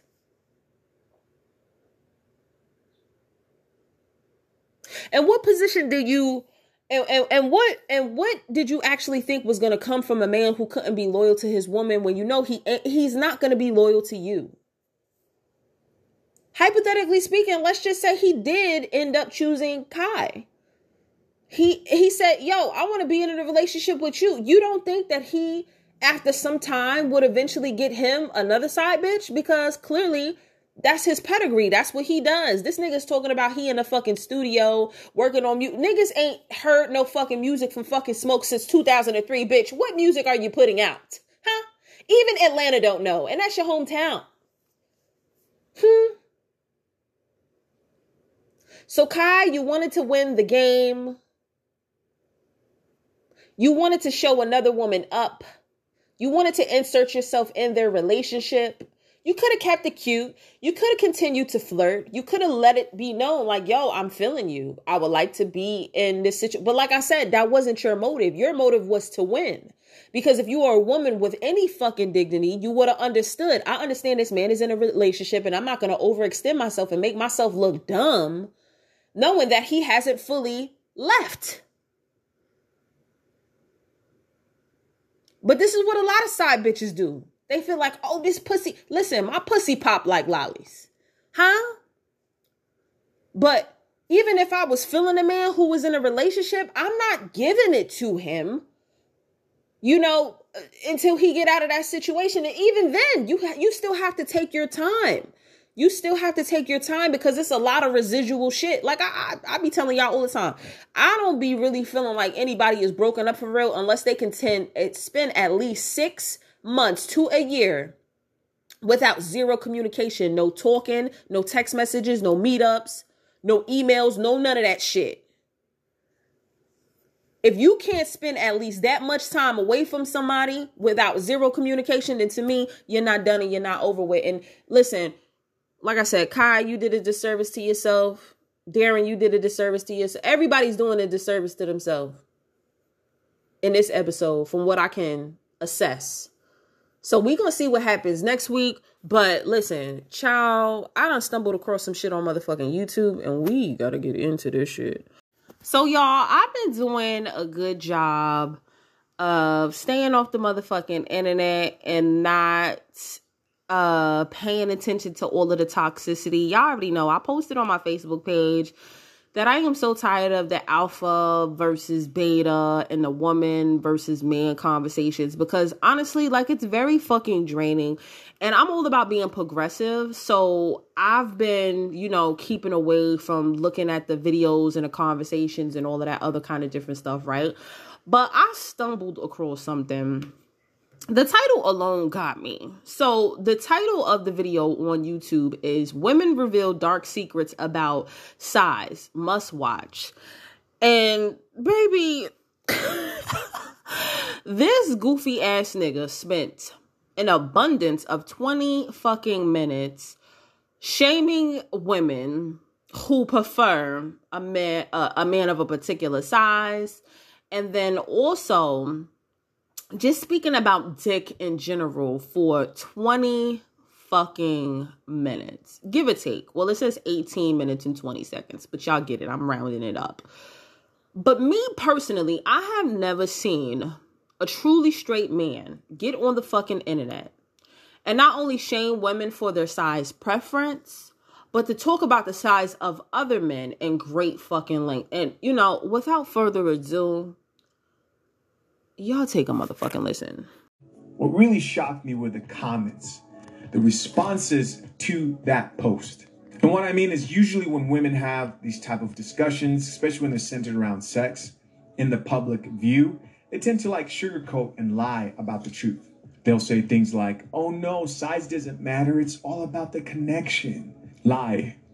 Big fat lie. And then there's this one. This one they like to use on their like beta male simp boyfriends. Women use this all the time. Maybe he's found a picture of her ex, right? Found out that he's like 6'5", fresh out, size 17 shoe. And he's worried now, you know? He's worried. This is when she goes, oh, baby, don't worry. Your size is perfect. It's not the size of the ship. It's the motion of the ocean. You heard that one before, right? It's the motion of the ocean. All BS. It's all cap. All of it, right? Not true. Women have these quotes ready to go for when you try to find out the truth. Size does matter, gentlemen. I'm sorry to admit it. Take that RP pill real quick and swallow it. It does matter, but we're going to talk more about that later. But like I said, the comments to that post are what shocked me, because I'm not used to women being so honest. Honest. They kept it real. Maybe a little bit too real. For example, this commenter said, "My baby daddy built like a kid. I just didn't have anything to compare him to until I left." Damn. My baby daddy built like a kid. The disrespect. The disrespect. The disrespect.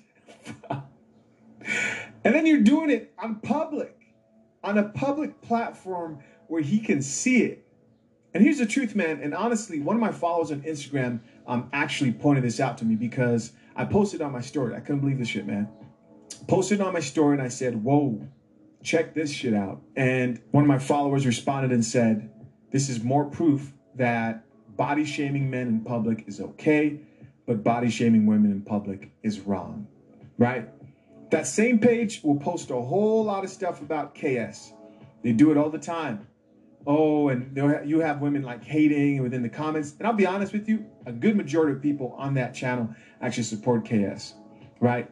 But they'll say, "Oh, he's shaming women. Oh, but we can make fun of men with 3-inch peckers, right?" It's okay to make fun of men. Listen, man, you're living in a world where it's unacceptable to call out women on their BS, but for men, it's all jokes. Same thing I had in my last video, man. This is the theme. Welcome to the world. This equality thing that you guys think exists, this is for you women out here, doesn't obviously exist. It's never going to exist. You know what I mean? Moving on. More comments. This commenter said, "Baby, once you've been with the horse, ain't shit a shrimp can do for you." Laughing emojis.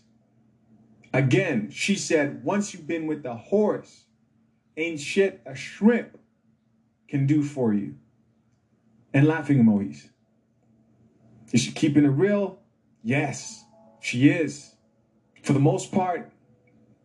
And you see, guys, this is why it's really important that men out here know that when a woman steps out on a relationship, on a marriage, it's a lot different from when a man steps out. If you just forget the whole emotional bonds, right? Forget the whole oxytocin and the bonding chemicals. Focus on only the pleasure you receive from sex, right? Focus just on that. When you smash, when she dips out on your relationship, smashes another dude, right? He's bigger. He's stretching her out. He's making her call his name. He's making her beg for mercy, right? She's speaking in tongues, nigga, right? When he does that to her, she's fucked up. Mentally.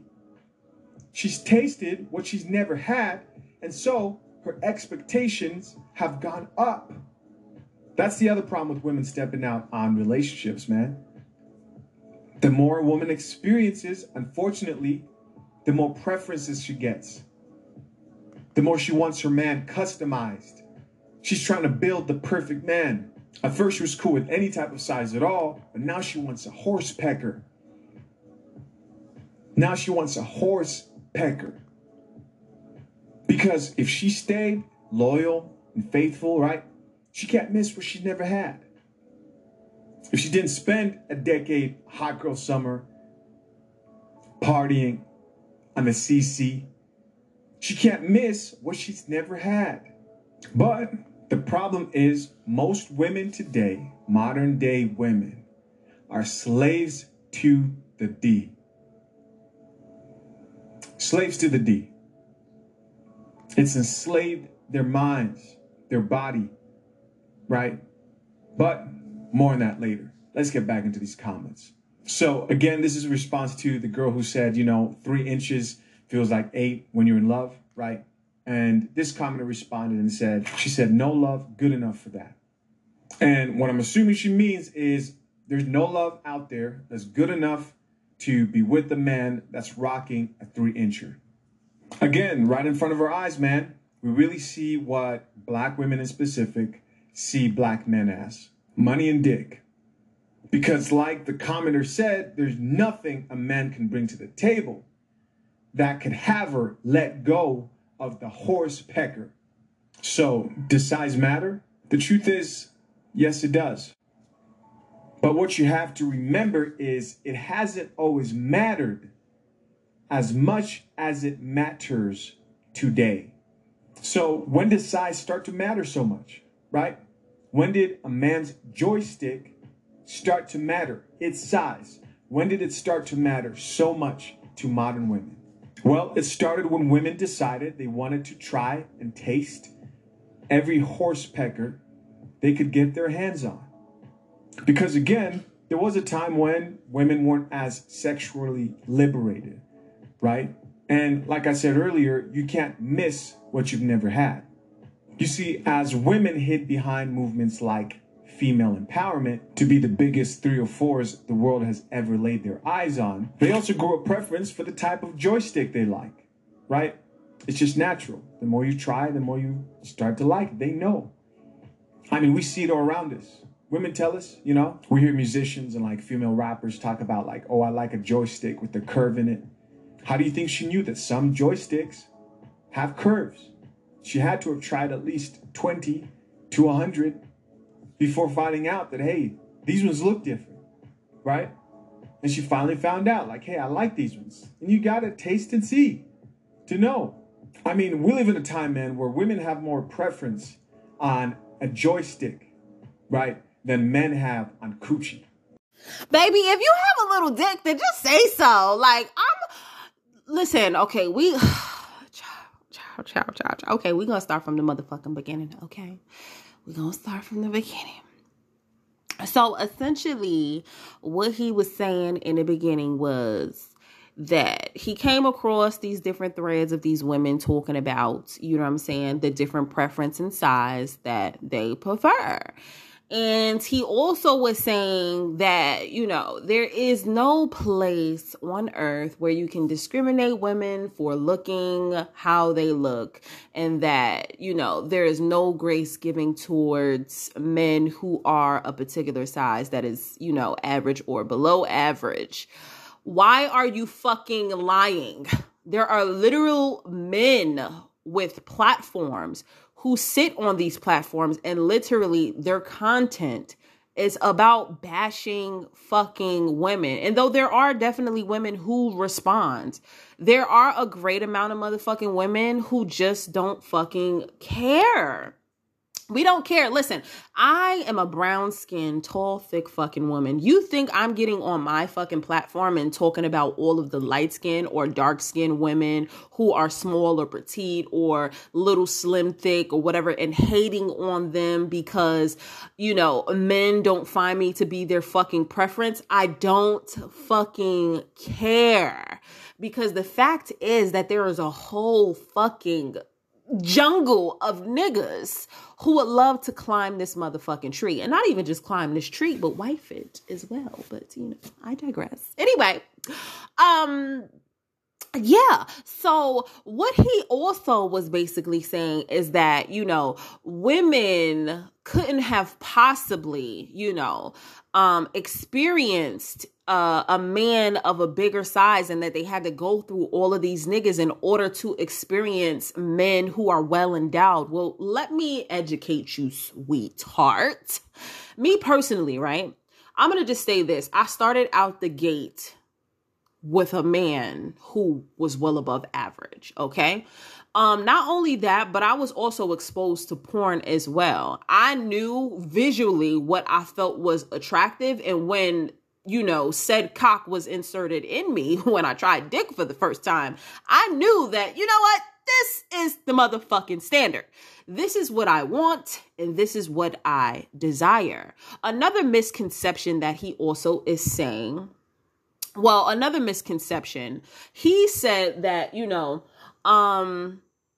it is worse for a woman to go out and step out on a dude, because once she gets introduced to these big mandingo type niggas or whatever the case may be, it's hard to go back and yada, yada, yada. First of all, Sir, there are men with big dicks who get cheated on. I was once a cheater. I'm not giving too much context, but I have literally never cuffed anything that was not slinging and motherfucking banging, first of all. Because I feel like as a woman, I'm not doing myself a disservice. And listen, I said this.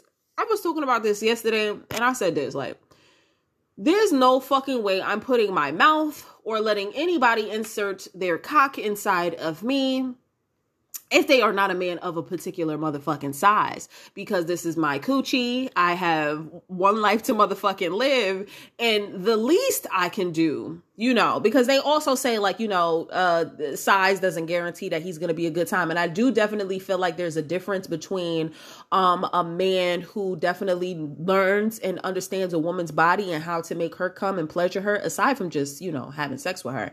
Well, not sex, but just aside from inserting himself in her. And I do believe that there is guys who just hump, there's a big difference. Okay. There's a big difference, but there's a big misconception that niggas with big dicks don't get cheated on. And what I will say is that I have been a cheater in the past. It wasn't because I wasn't being sexually satisfied. It was because the nigga that I was fucking with wasn't shit. That is it, sweetheart. I said to myself out the gate, right? I've said it in conversations with men before. I can never get dickmatized again. I can never get dickmatized because I have the person who took my virginity was a nasty ass nigga. Did the most, sucking toes, eating ass, eating pussy, all of that kind of shit, right? So after I got out of that relationship, I could no longer be manipulated when it came to sex. I'm glad I actually started out like that, because had I wouldn't, I would have probably got manipulated into staying in a situation with a man just solely for the sex. If I stay with you, I stay with you. It wasn't because, obviously good dick is a factor or whatever, but it's not like number one. Probably not even number two, to be honest with you. It probably is like number three. You know what I'm saying? But my whole thing is like, yo, just because you have a big dick and because you know how to use it and eat pussy and all of this other kind of stuff, you could still get shitted on, my nigga. You could still get shitted on, especially if you are a woman. Me, I can only speak for myself, who dealt with a man who was a particular motherfucking size and who knew how to do what he was going to do. But I just told myself, I'm not going to get manipulated into staying in this situation again, because honestly, when I think about why I stayed in that situation for so long, it definitely was because of the dick. But after that, bitch, you gonna have to do more than just fucking eat my pussy, suck my toes, and eat my asshole to convince me to stay in this situation too long. You definitely gonna have to do some other acts of service. So I was, blessed in my situation. And as far as like my sexual experience is concerned, I'm dead ass. Like, I have been lucky to have some good sexual experiences, and I'm just gonna leave it at that. I'm not gonna talk about size, but y'all get where I'm coming from. I haven't had much of any bad experiences when it comes to sex. But he also talked about, that there wasn't always a need for a woman to have a preference when it came to size, because we live in a different time. And I really do feel like economics plays, or, just finances plays a large part of women being able to be liberated and do what the fuck they want to do. I've expressed this so many times in the past. Women, for the most part, were in relationships out of survival, was not out of love. And once women got their own bag and started to, have the preference of the kind of life that they wanted to live, the kind of man followed suit when it came to that. You weren't seeing as much arranged marriages or situations where somebody designated you to a person and was saying like, this is the person who you're going to live out your life with. And I really feel like this man, amongst other men, are very jealous at the fact that they aren't a man of a particular size and do not get chose most of the motherfucking time and have access to women who desire to be in a relationship with them. So they get on the internet and try to bash you and try to tell you it took 20 to 100 dicks for you to know what a curved dick look like, or to understand that, you know, being with a man this big, you know what I mean? Like I said, starting out the gate, I was Gucci on the experience, but it's just the disrespect for me. Like, my nigga, if you got the shrimp, just fucking say that. Like, you know what I'm saying? Why is you mad at these other niggas who are well and fucking down? Like, you know what I'm saying? Like, and why are you mad at these girls for having a preference of wanting to deal with a dude of a particular size? Now, all of that old motion in the ocean, the size doesn't matter. That's definitely, as these niggas would like to say, big cap. Huh? Big motherfucking cap. Because I don't give a fuck what you doing in my motherfucking ocean, nigga. If you ain't got the fucking ship to sink in that motherfucker, then if you can't make me flinch, then what the fuck are we doing? And I feel like you can gauge, you can definitely touch and see, especially if you are just not meeting somebody for the first time, but if y'all are first about to engage in sex for the first time, and you could definitely touch and see, because the nigga's not just, you know, running and jumping like directly into your pussy. There's usually, the first time anyway, foreplay that leads up to that. So you kissing, you doing all of this other different stuff, blah, blah, blah, depending on how you get down, and you touching around to see if your shit don't feel nice and girthy in my motherfucking hand, bitch, I don't want to fuck you, and I'm not going to. I do not feel that I owe you any kind of pussy just because I'm here and we're kissing on your fucking couch. Like, I don't care. I'm definitely going to back the fuck up and just tell you I'm not ready for that, and then you'll never see me again. But anyway, yeah, it's just the shaming for me. Like, you know, saying that girls don't fucking, you know, get persecuted on fucking line for being how they are or whatever the case. Like I said, I wouldn't personally get my ass on fucking line and talk about all of the men who only prefer specific kind of women who look nothing like me, because at the end of the day, there's somebody who loves and appreciates me, and that's what the fuck I'm focused on. These red pill niggas be hurt, especially the little dick ones, clearly, who get online and try to shame women and say, oh, you had to take 20 to 100 motherfucking dicks before you got the big dick that you wanted and desired. Well, actually, out the gate, bitch, I was able to have the privilege, and therefore after that, because I investigated these situations before I allowed somebody to insert their dick into me, I've had some very great experiences. Now, there have been niggas that I had to tell, we ain't doing that. You know what I'm saying? Because like I say, you can gauge, you can feel around. And not only that, but, you know, I don't understand what these niggas feel are understanding, but there are definitely women out there who have watched porn. Like I've told y'all, like, I've been exposed to porn at a young age. So I got to see what I liked, you know, and the variety of that, at least visually, before I even started having sex, what I thought was visually appealing to me. So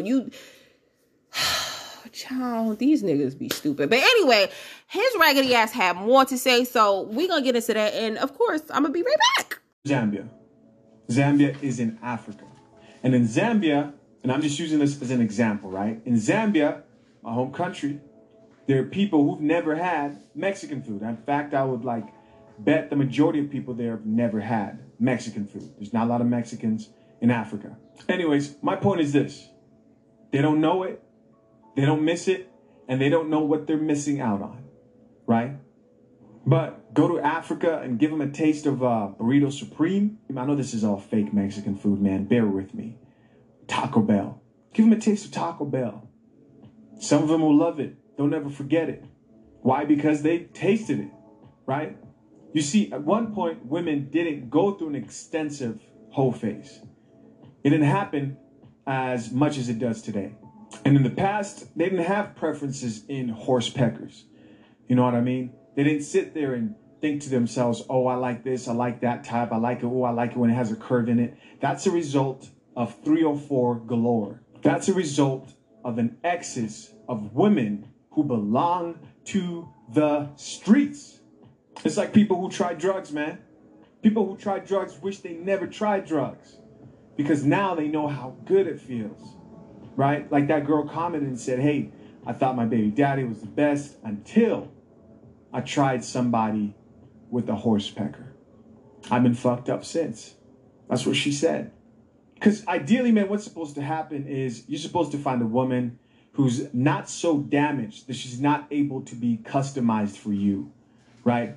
In a perfect world, a woman would find her man and enjoy him. He would please her, and she wouldn't know any better, any difference, and she would accept that pleasure and actually enjoy it. But when she's been running through the streets, getting ran through, living the 304 life, hot girl summer life for a decade, and at 30, now she's trying to get married. Now she's wondering where all the good men at. Now she's trying to figure out why no one has good sex. And my point is this. Too many women today are slaves to the D. They've experienced a little too much liberation, right? They've put in overtime in hot girl summer. They probably should have chilled at like number 10.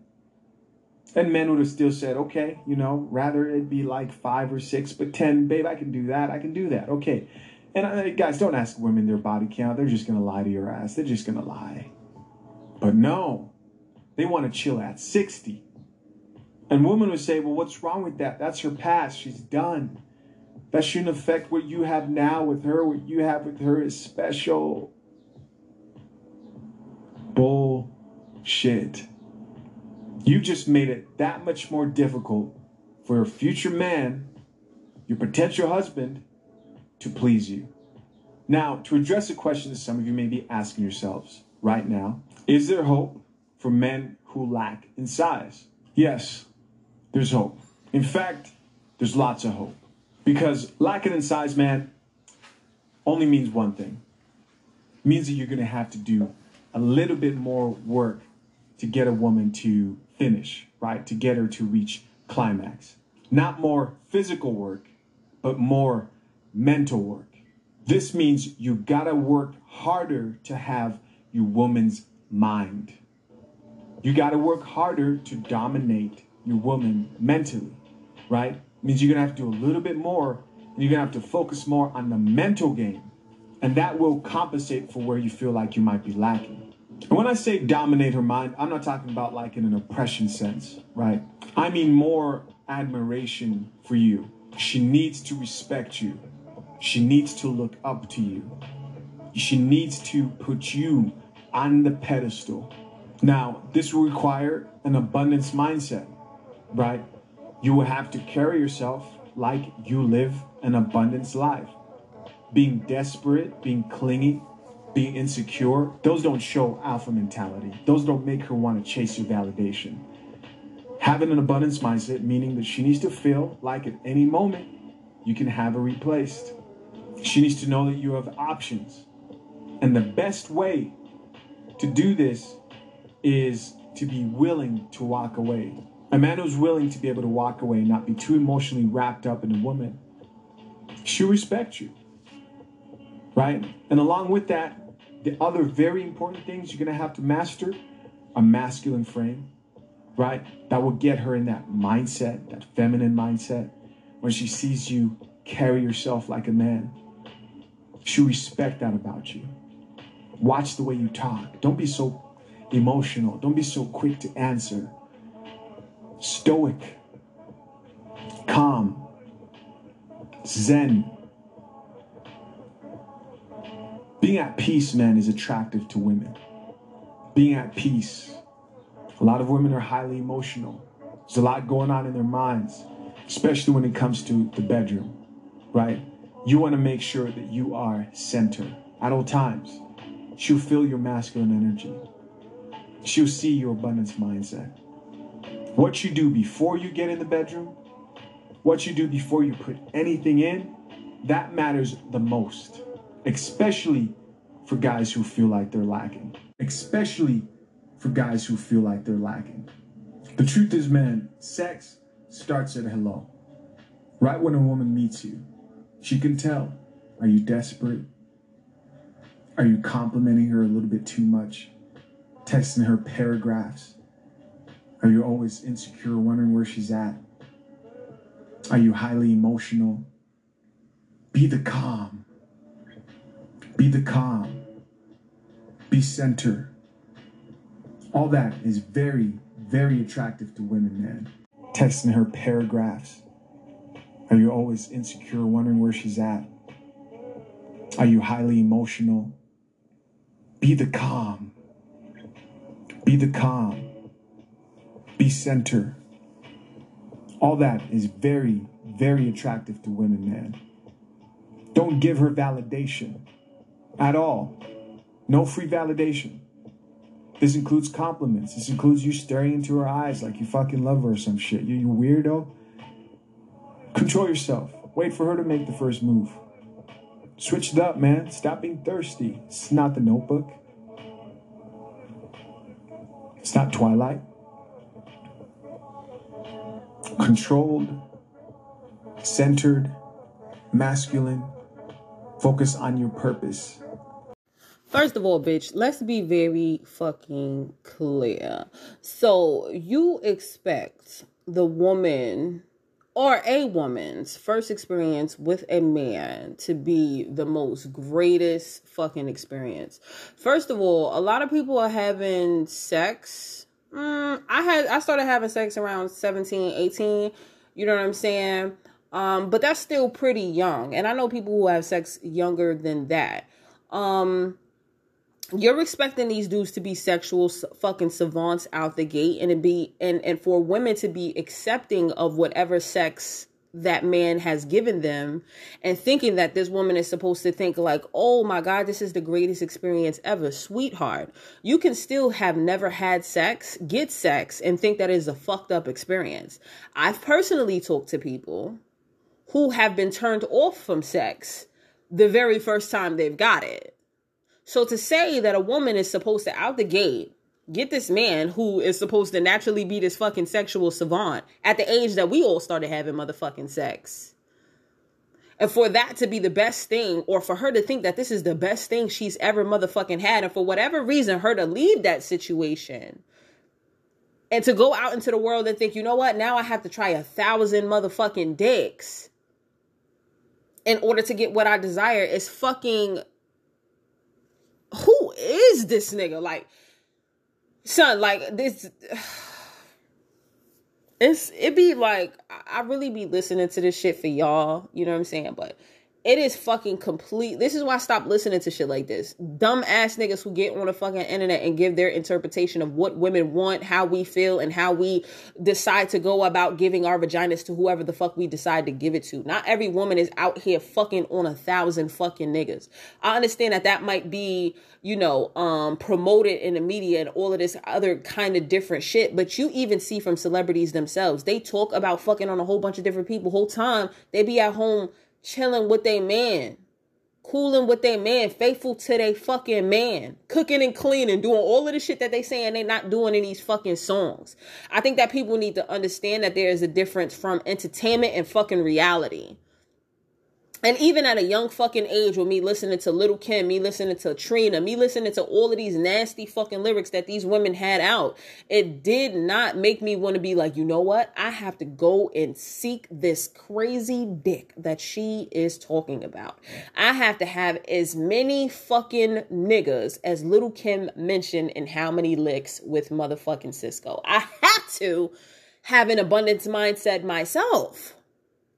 Speaking of the abundance mindset, what he is essentially saying is that you had to manipulate a woman into fucking respecting you. I'm telling you, a woman can have all of the respect in the fucking world for you and not get your sex. Feel your fucking penis after however long y'all been motherfucking talking and still will not give you no motherfucking pussy. So the fact that you think that listen, that might work for some women, but it ain't gonna work for all. Okay? It's not.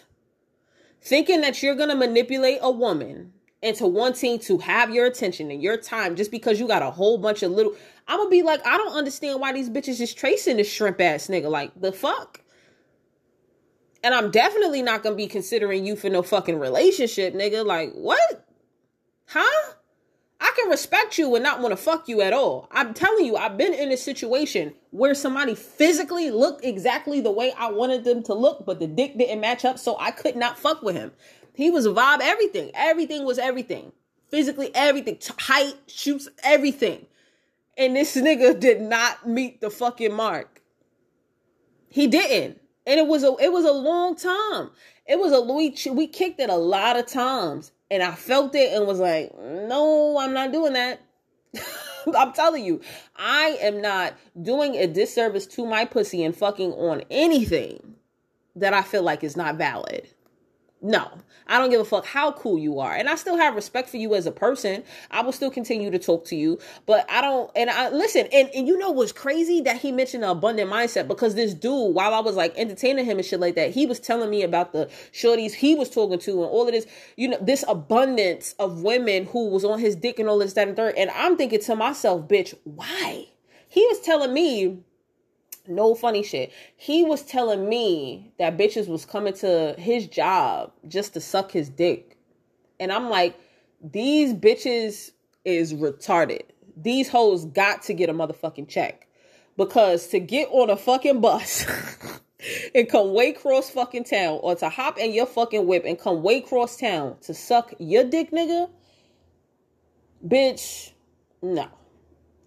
I'm like, this nigga is... He chatting. He gotta be motherfucking chatting. And people and niggas are really niggas be really thinking like, because they mention other bitches, that's gonna make you want them more. If anything, that's going to repel me from you. You talking about you entertaining all of these bitches. I'm not about to be 101. I don't care to be on your roster, my nigga. I don't care how much I like you. You know what I'm saying? If I'm entertaining you in a way where I'm feeling like, yo, I'm really feeling you and I want to get to know you more than just on some friendship and maybe entertain a relationship with you, I want you to get rid of all of them bitches. And if you don't, well, then I gotta, exit stage left. I'm not about to be in competition with other bitches. Now, I understand how dating works. I understand that a man can have a roster. He absolutely can.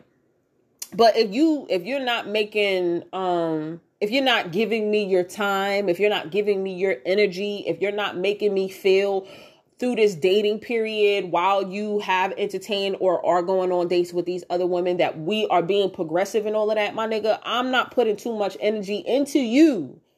You know what I'm saying? Because I feel like a connection should just be natural. I shouldn't feel like I'm in competition with anybody the fuck else, even if you are entertaining other people. Because if we naturally have a dope ass chemistry and a connection, we're going to naturally want to spend more time together. We're going to naturally want to be around each other. We're going to naturally want to fuck on each other. Like, I'm not going out my way to be like, nope, I'm the best. Bitch, if you don't see that, then I'm not trying to prove it to you. The fuck? I'm dope on my own. I'm not trying to do too much for too little. Literally, too little. You got that shrimp in between your legs and bitches is coming across town to suck that. Them bitches is delusional, bro. You got me fucked up.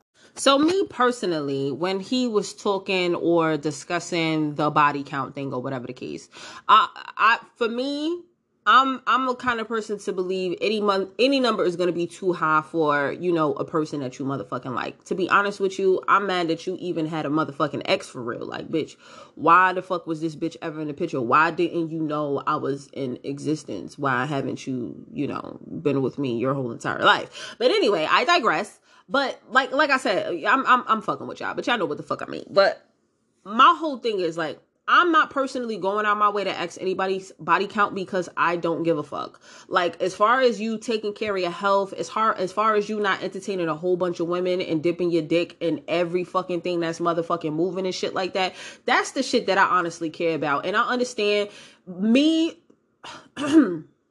what I essentially feel like is, like I was telling somebody yesterday, I don't think that niggas necessarily, I feel like they do care about the number, but I think they care about more about the good experiences that you've had, because if I come to you and tell you hypothetical number, if I come to you and tell you like, yeah, I've been with 12 people and to be honest with you, like all of those situations were fucking horrible. You as a man are going to probably hear that and be like, oh, you dealt with 12 people and all of your situations was horrible, and I know I can fuck good, I'm about to rock your fucking world. You about to be on my dick indefinitely. Versus coming and talking about your experiences with a dude and saying like, yo, I've actually had some pretty good, great sexual experiences with 12 dudes, you know what I'm saying? And that happens to be my number or whatever the case may be. He's probably going to be a little bit more apprehensive because he doesn't know what that great sex entails. He doesn't know how nasty these niggas are. He doesn't know if they are sexual savants.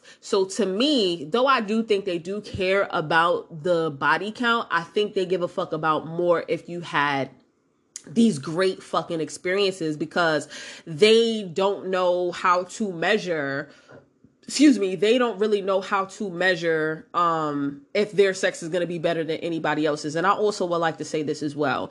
I don't give a fuck about what any other bitch did to the nigga that I'm trying to fuck on or I am fucking on, because listen, this pussy, like I said, pops like fucking lollies, and I don't give a fuck about what the next bitch did. I know that my sex is fucking amazing. I've literally had no fucking complaints, and I'm really bragging right now.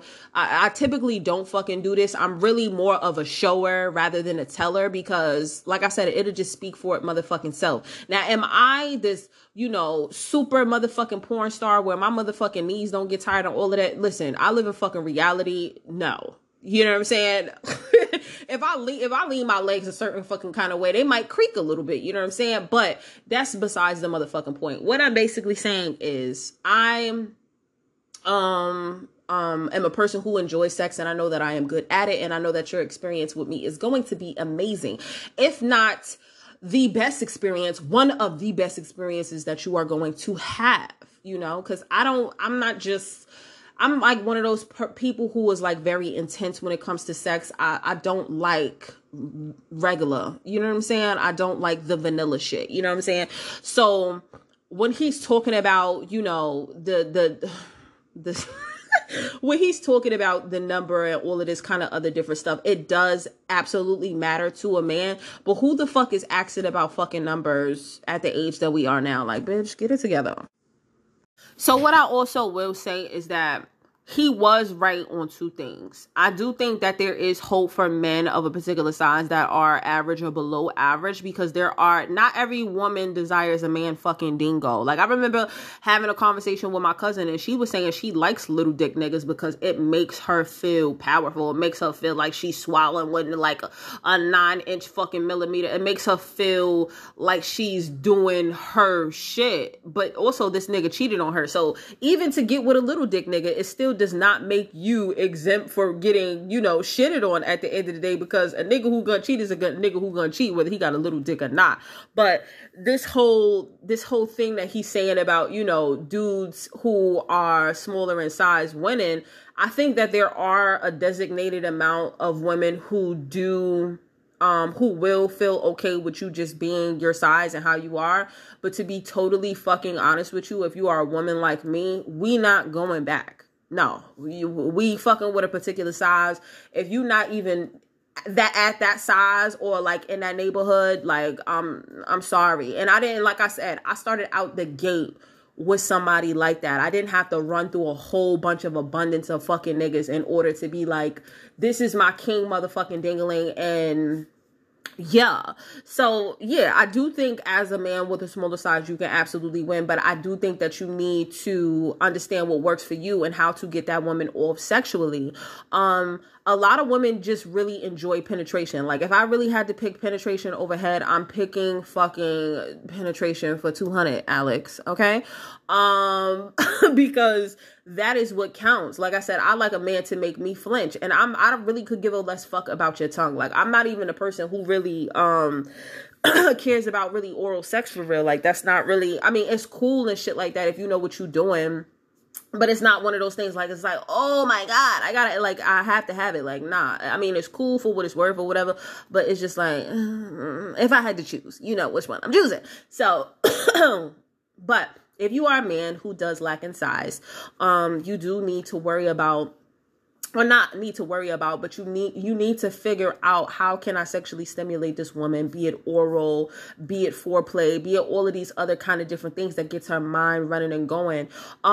I think that's what he maybe was essentially trying to say, but I got lost when he was losing me when he was talking about abundance mindset and making her feel, like you got all of these other women and not to compliment her and do all of this kind of different stuff. First of all, if you are a little dick nigga and you are doing, first of all, if you are any dude, period, whether you're a big dick or a little dick nigga, and you feel like you don't need to compliment a woman, you don't need to do this and you don't need to do that in order to let her know that you are interested in her or whatever the case may be, like I said, that might work on a small percentage of women, but women who are actually confident, women who want to be reassured by the men who want to be inserted in them, they are going to require that. And if you don't give them that, then they're going to say, bye, bitch. The fuck?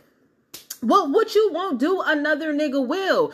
And it's really, listen, disservice is the word of the fucking day. It's really a disservice for you to be a little dick nigga and you not to think that I don't have to compliment this woman. I don't have to do, I mean, just men, period. But, you know, especially if you a little dick nigga, where you feel like you don't have to stroke this woman's ego in order to convince her. I do definitely feel like she does have to gain your respect regardless of your size. But listen, if you're not showing me that you like me, and let's just say hypothetically, I would entertain a little dick nigga.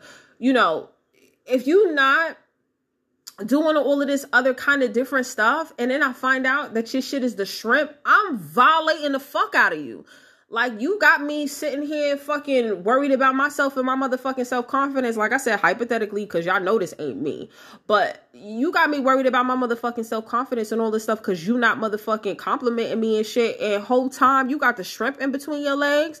Whole time, you making me feel like I gotta chase the validation of you in order to be on your fucking roster. First of all, what I think he's essentially saying with these he's talking about having an abundance mindset, because if you don't have an abundance mindset as a little dick dude, then 9 times out of 10, you already know out the motherfucking gate, most women desire to be with a man of a particular size. So I can't match up. So I have to keep other bitches on my fucking roster, because should this one not like this little shrimp, I need to find another one who does, and another one, and another one, and another one. But understand this, not every little shrimp dude wants to be out here and, you know what I'm saying, fucking on all of these different women. Some of them do desire to be in relationships. You can't expect the whole male race to just want to be these fucking players. Not every dude wants to be a player. Some dudes do want to be locked down and shit like that. But the last thing that I want to say that I think that he hit the nail on is that you do have to be a man of confidence. But sitting up here and saying that you're not going to compliment anybody, you're not going to do this and you're not going to do that, I'm not going to check up on my woman, I'm not going to make her feel like I'm in love with her, and all of this, I'm not going to be texting her paragraphs. Listen, for the woman who likes you, for the woman who is right for you, she enjoys all of that shit. She's not looking at this situation as, oh, this nigga's a simp ass nigga, he's sending me this long ass paragraph and all of this. If you are truly the woman, if you are truly the man who she wants to be with, she is going to enjoy you calling her a lot. She's going to enjoy you texting her a lot and sending her all of the, and complimenting her all, because you are exactly who she wants to be with. Now, if you are wasting your time on women and overextending yourself for women and conversing with them way too much, or trying to converse with them way too much when you know they have low interest in you, when they don't want to be bothered with you, then again, you are doing yourself a disservice. But I'm not going to let him fucking say that us as women don't enjoy us, our men, going denies and sending us, you know, random long paragraphs and telling us that they love us and, you know, giving us all this attention and affection. We love all of that fucking shit. Much like he said, men need validation. Men want to feel like they are king fucking daddy dick of the world. We like to feel like we are queen. We like to feel like we the HBIC and all of that other kind of different stuff. But that's just my take on this whole raggedy ass fucking situation. I to be honest with you, like I said, if nigga, you got a little dick, then just fucking say so. Stop fucking shaming women who want to be with a man who is a particular size and telling them they have to go through this abundance of fucking niggas in order to find it. And for the men who do lack in size, try to figure out what your woman specifically desires as far as what will get her off if you feel like your dick is just not going to measure up. There are going to be a whole bunch of different women who are size queens, but at the end of the day, there are a group of women who do not give a fuck if you got 3-4 inches. I'm just not one of them. So I am just going to conclude this episode here. I did not forget about putting out the playlist for copyright purposes and all of this other kind of different stuff. I think that I'm only going to be able to just put out the list. I'm probably going to post it on my Facebook and my Instagram page as far as like the playlist or whatever. Trust me, I would love to give y'all a whole fucking like a designated auto playlist on my Anchor page so that y'all could just, turn it on and listen to the music and stuff like that. But for copyright purposes, I'm not going to be able to do that. But I will definitely give y'all a list every single week. I know I did not put out a list this week because I was literally thinking about it and I was like, I don't want my page to get pulled down on all of this other kind of different stuff. Y'all already know I keep it real simple with the music intros because I know that's what y'all like and enjoy. But I'm thinking about my livelihood here. So I'm sorry. But I hope y'all all enjoyed this motherfucking episode. I hope it was entertaining. I hope you got a good laugh. Of course, give me all of your feedback, your love, your likes, your shares, your attention, like y'all give me every single motherfucking week. And of course, this is Tatiana and it's the Hard Pill Podcast. And I hope y'all join me again for another motherfucking episode. Another word of the day is motherfucking. Be sure to hit me up on the Hard Pill Podcast page on Instagram. Also my Scared Money Don't Make Money page on Instagram. Hit me up on Facebook. Like I said, give me all of the commentary. Let me know if you enjoyed this episode, any topics that you want me to speak about and all of that other kind of different stuff. And y'all be good, how y'all be good and all of that. And I'm out. Bye. Thank you for listening to another episode of the Hard Pill Podcast. And again, I am your host, Tatiana, and I love that you allowed me some of your time today. Follow and turn on all of your post notifications for all updates. You can reach me at the Hard Pill Podcast on Instagram, and you can also follow my personal page, which is Scared Money Don't Make Money. That's SCAREDMONEYDONTMNEY. You can also DM me with all your questions and any topics that you guys would like to discuss. And if you would like to donate to the pod, you can cash at me personally at HENNYFINESSEE. That's HENNYFINESSE. Love you guys. Bye.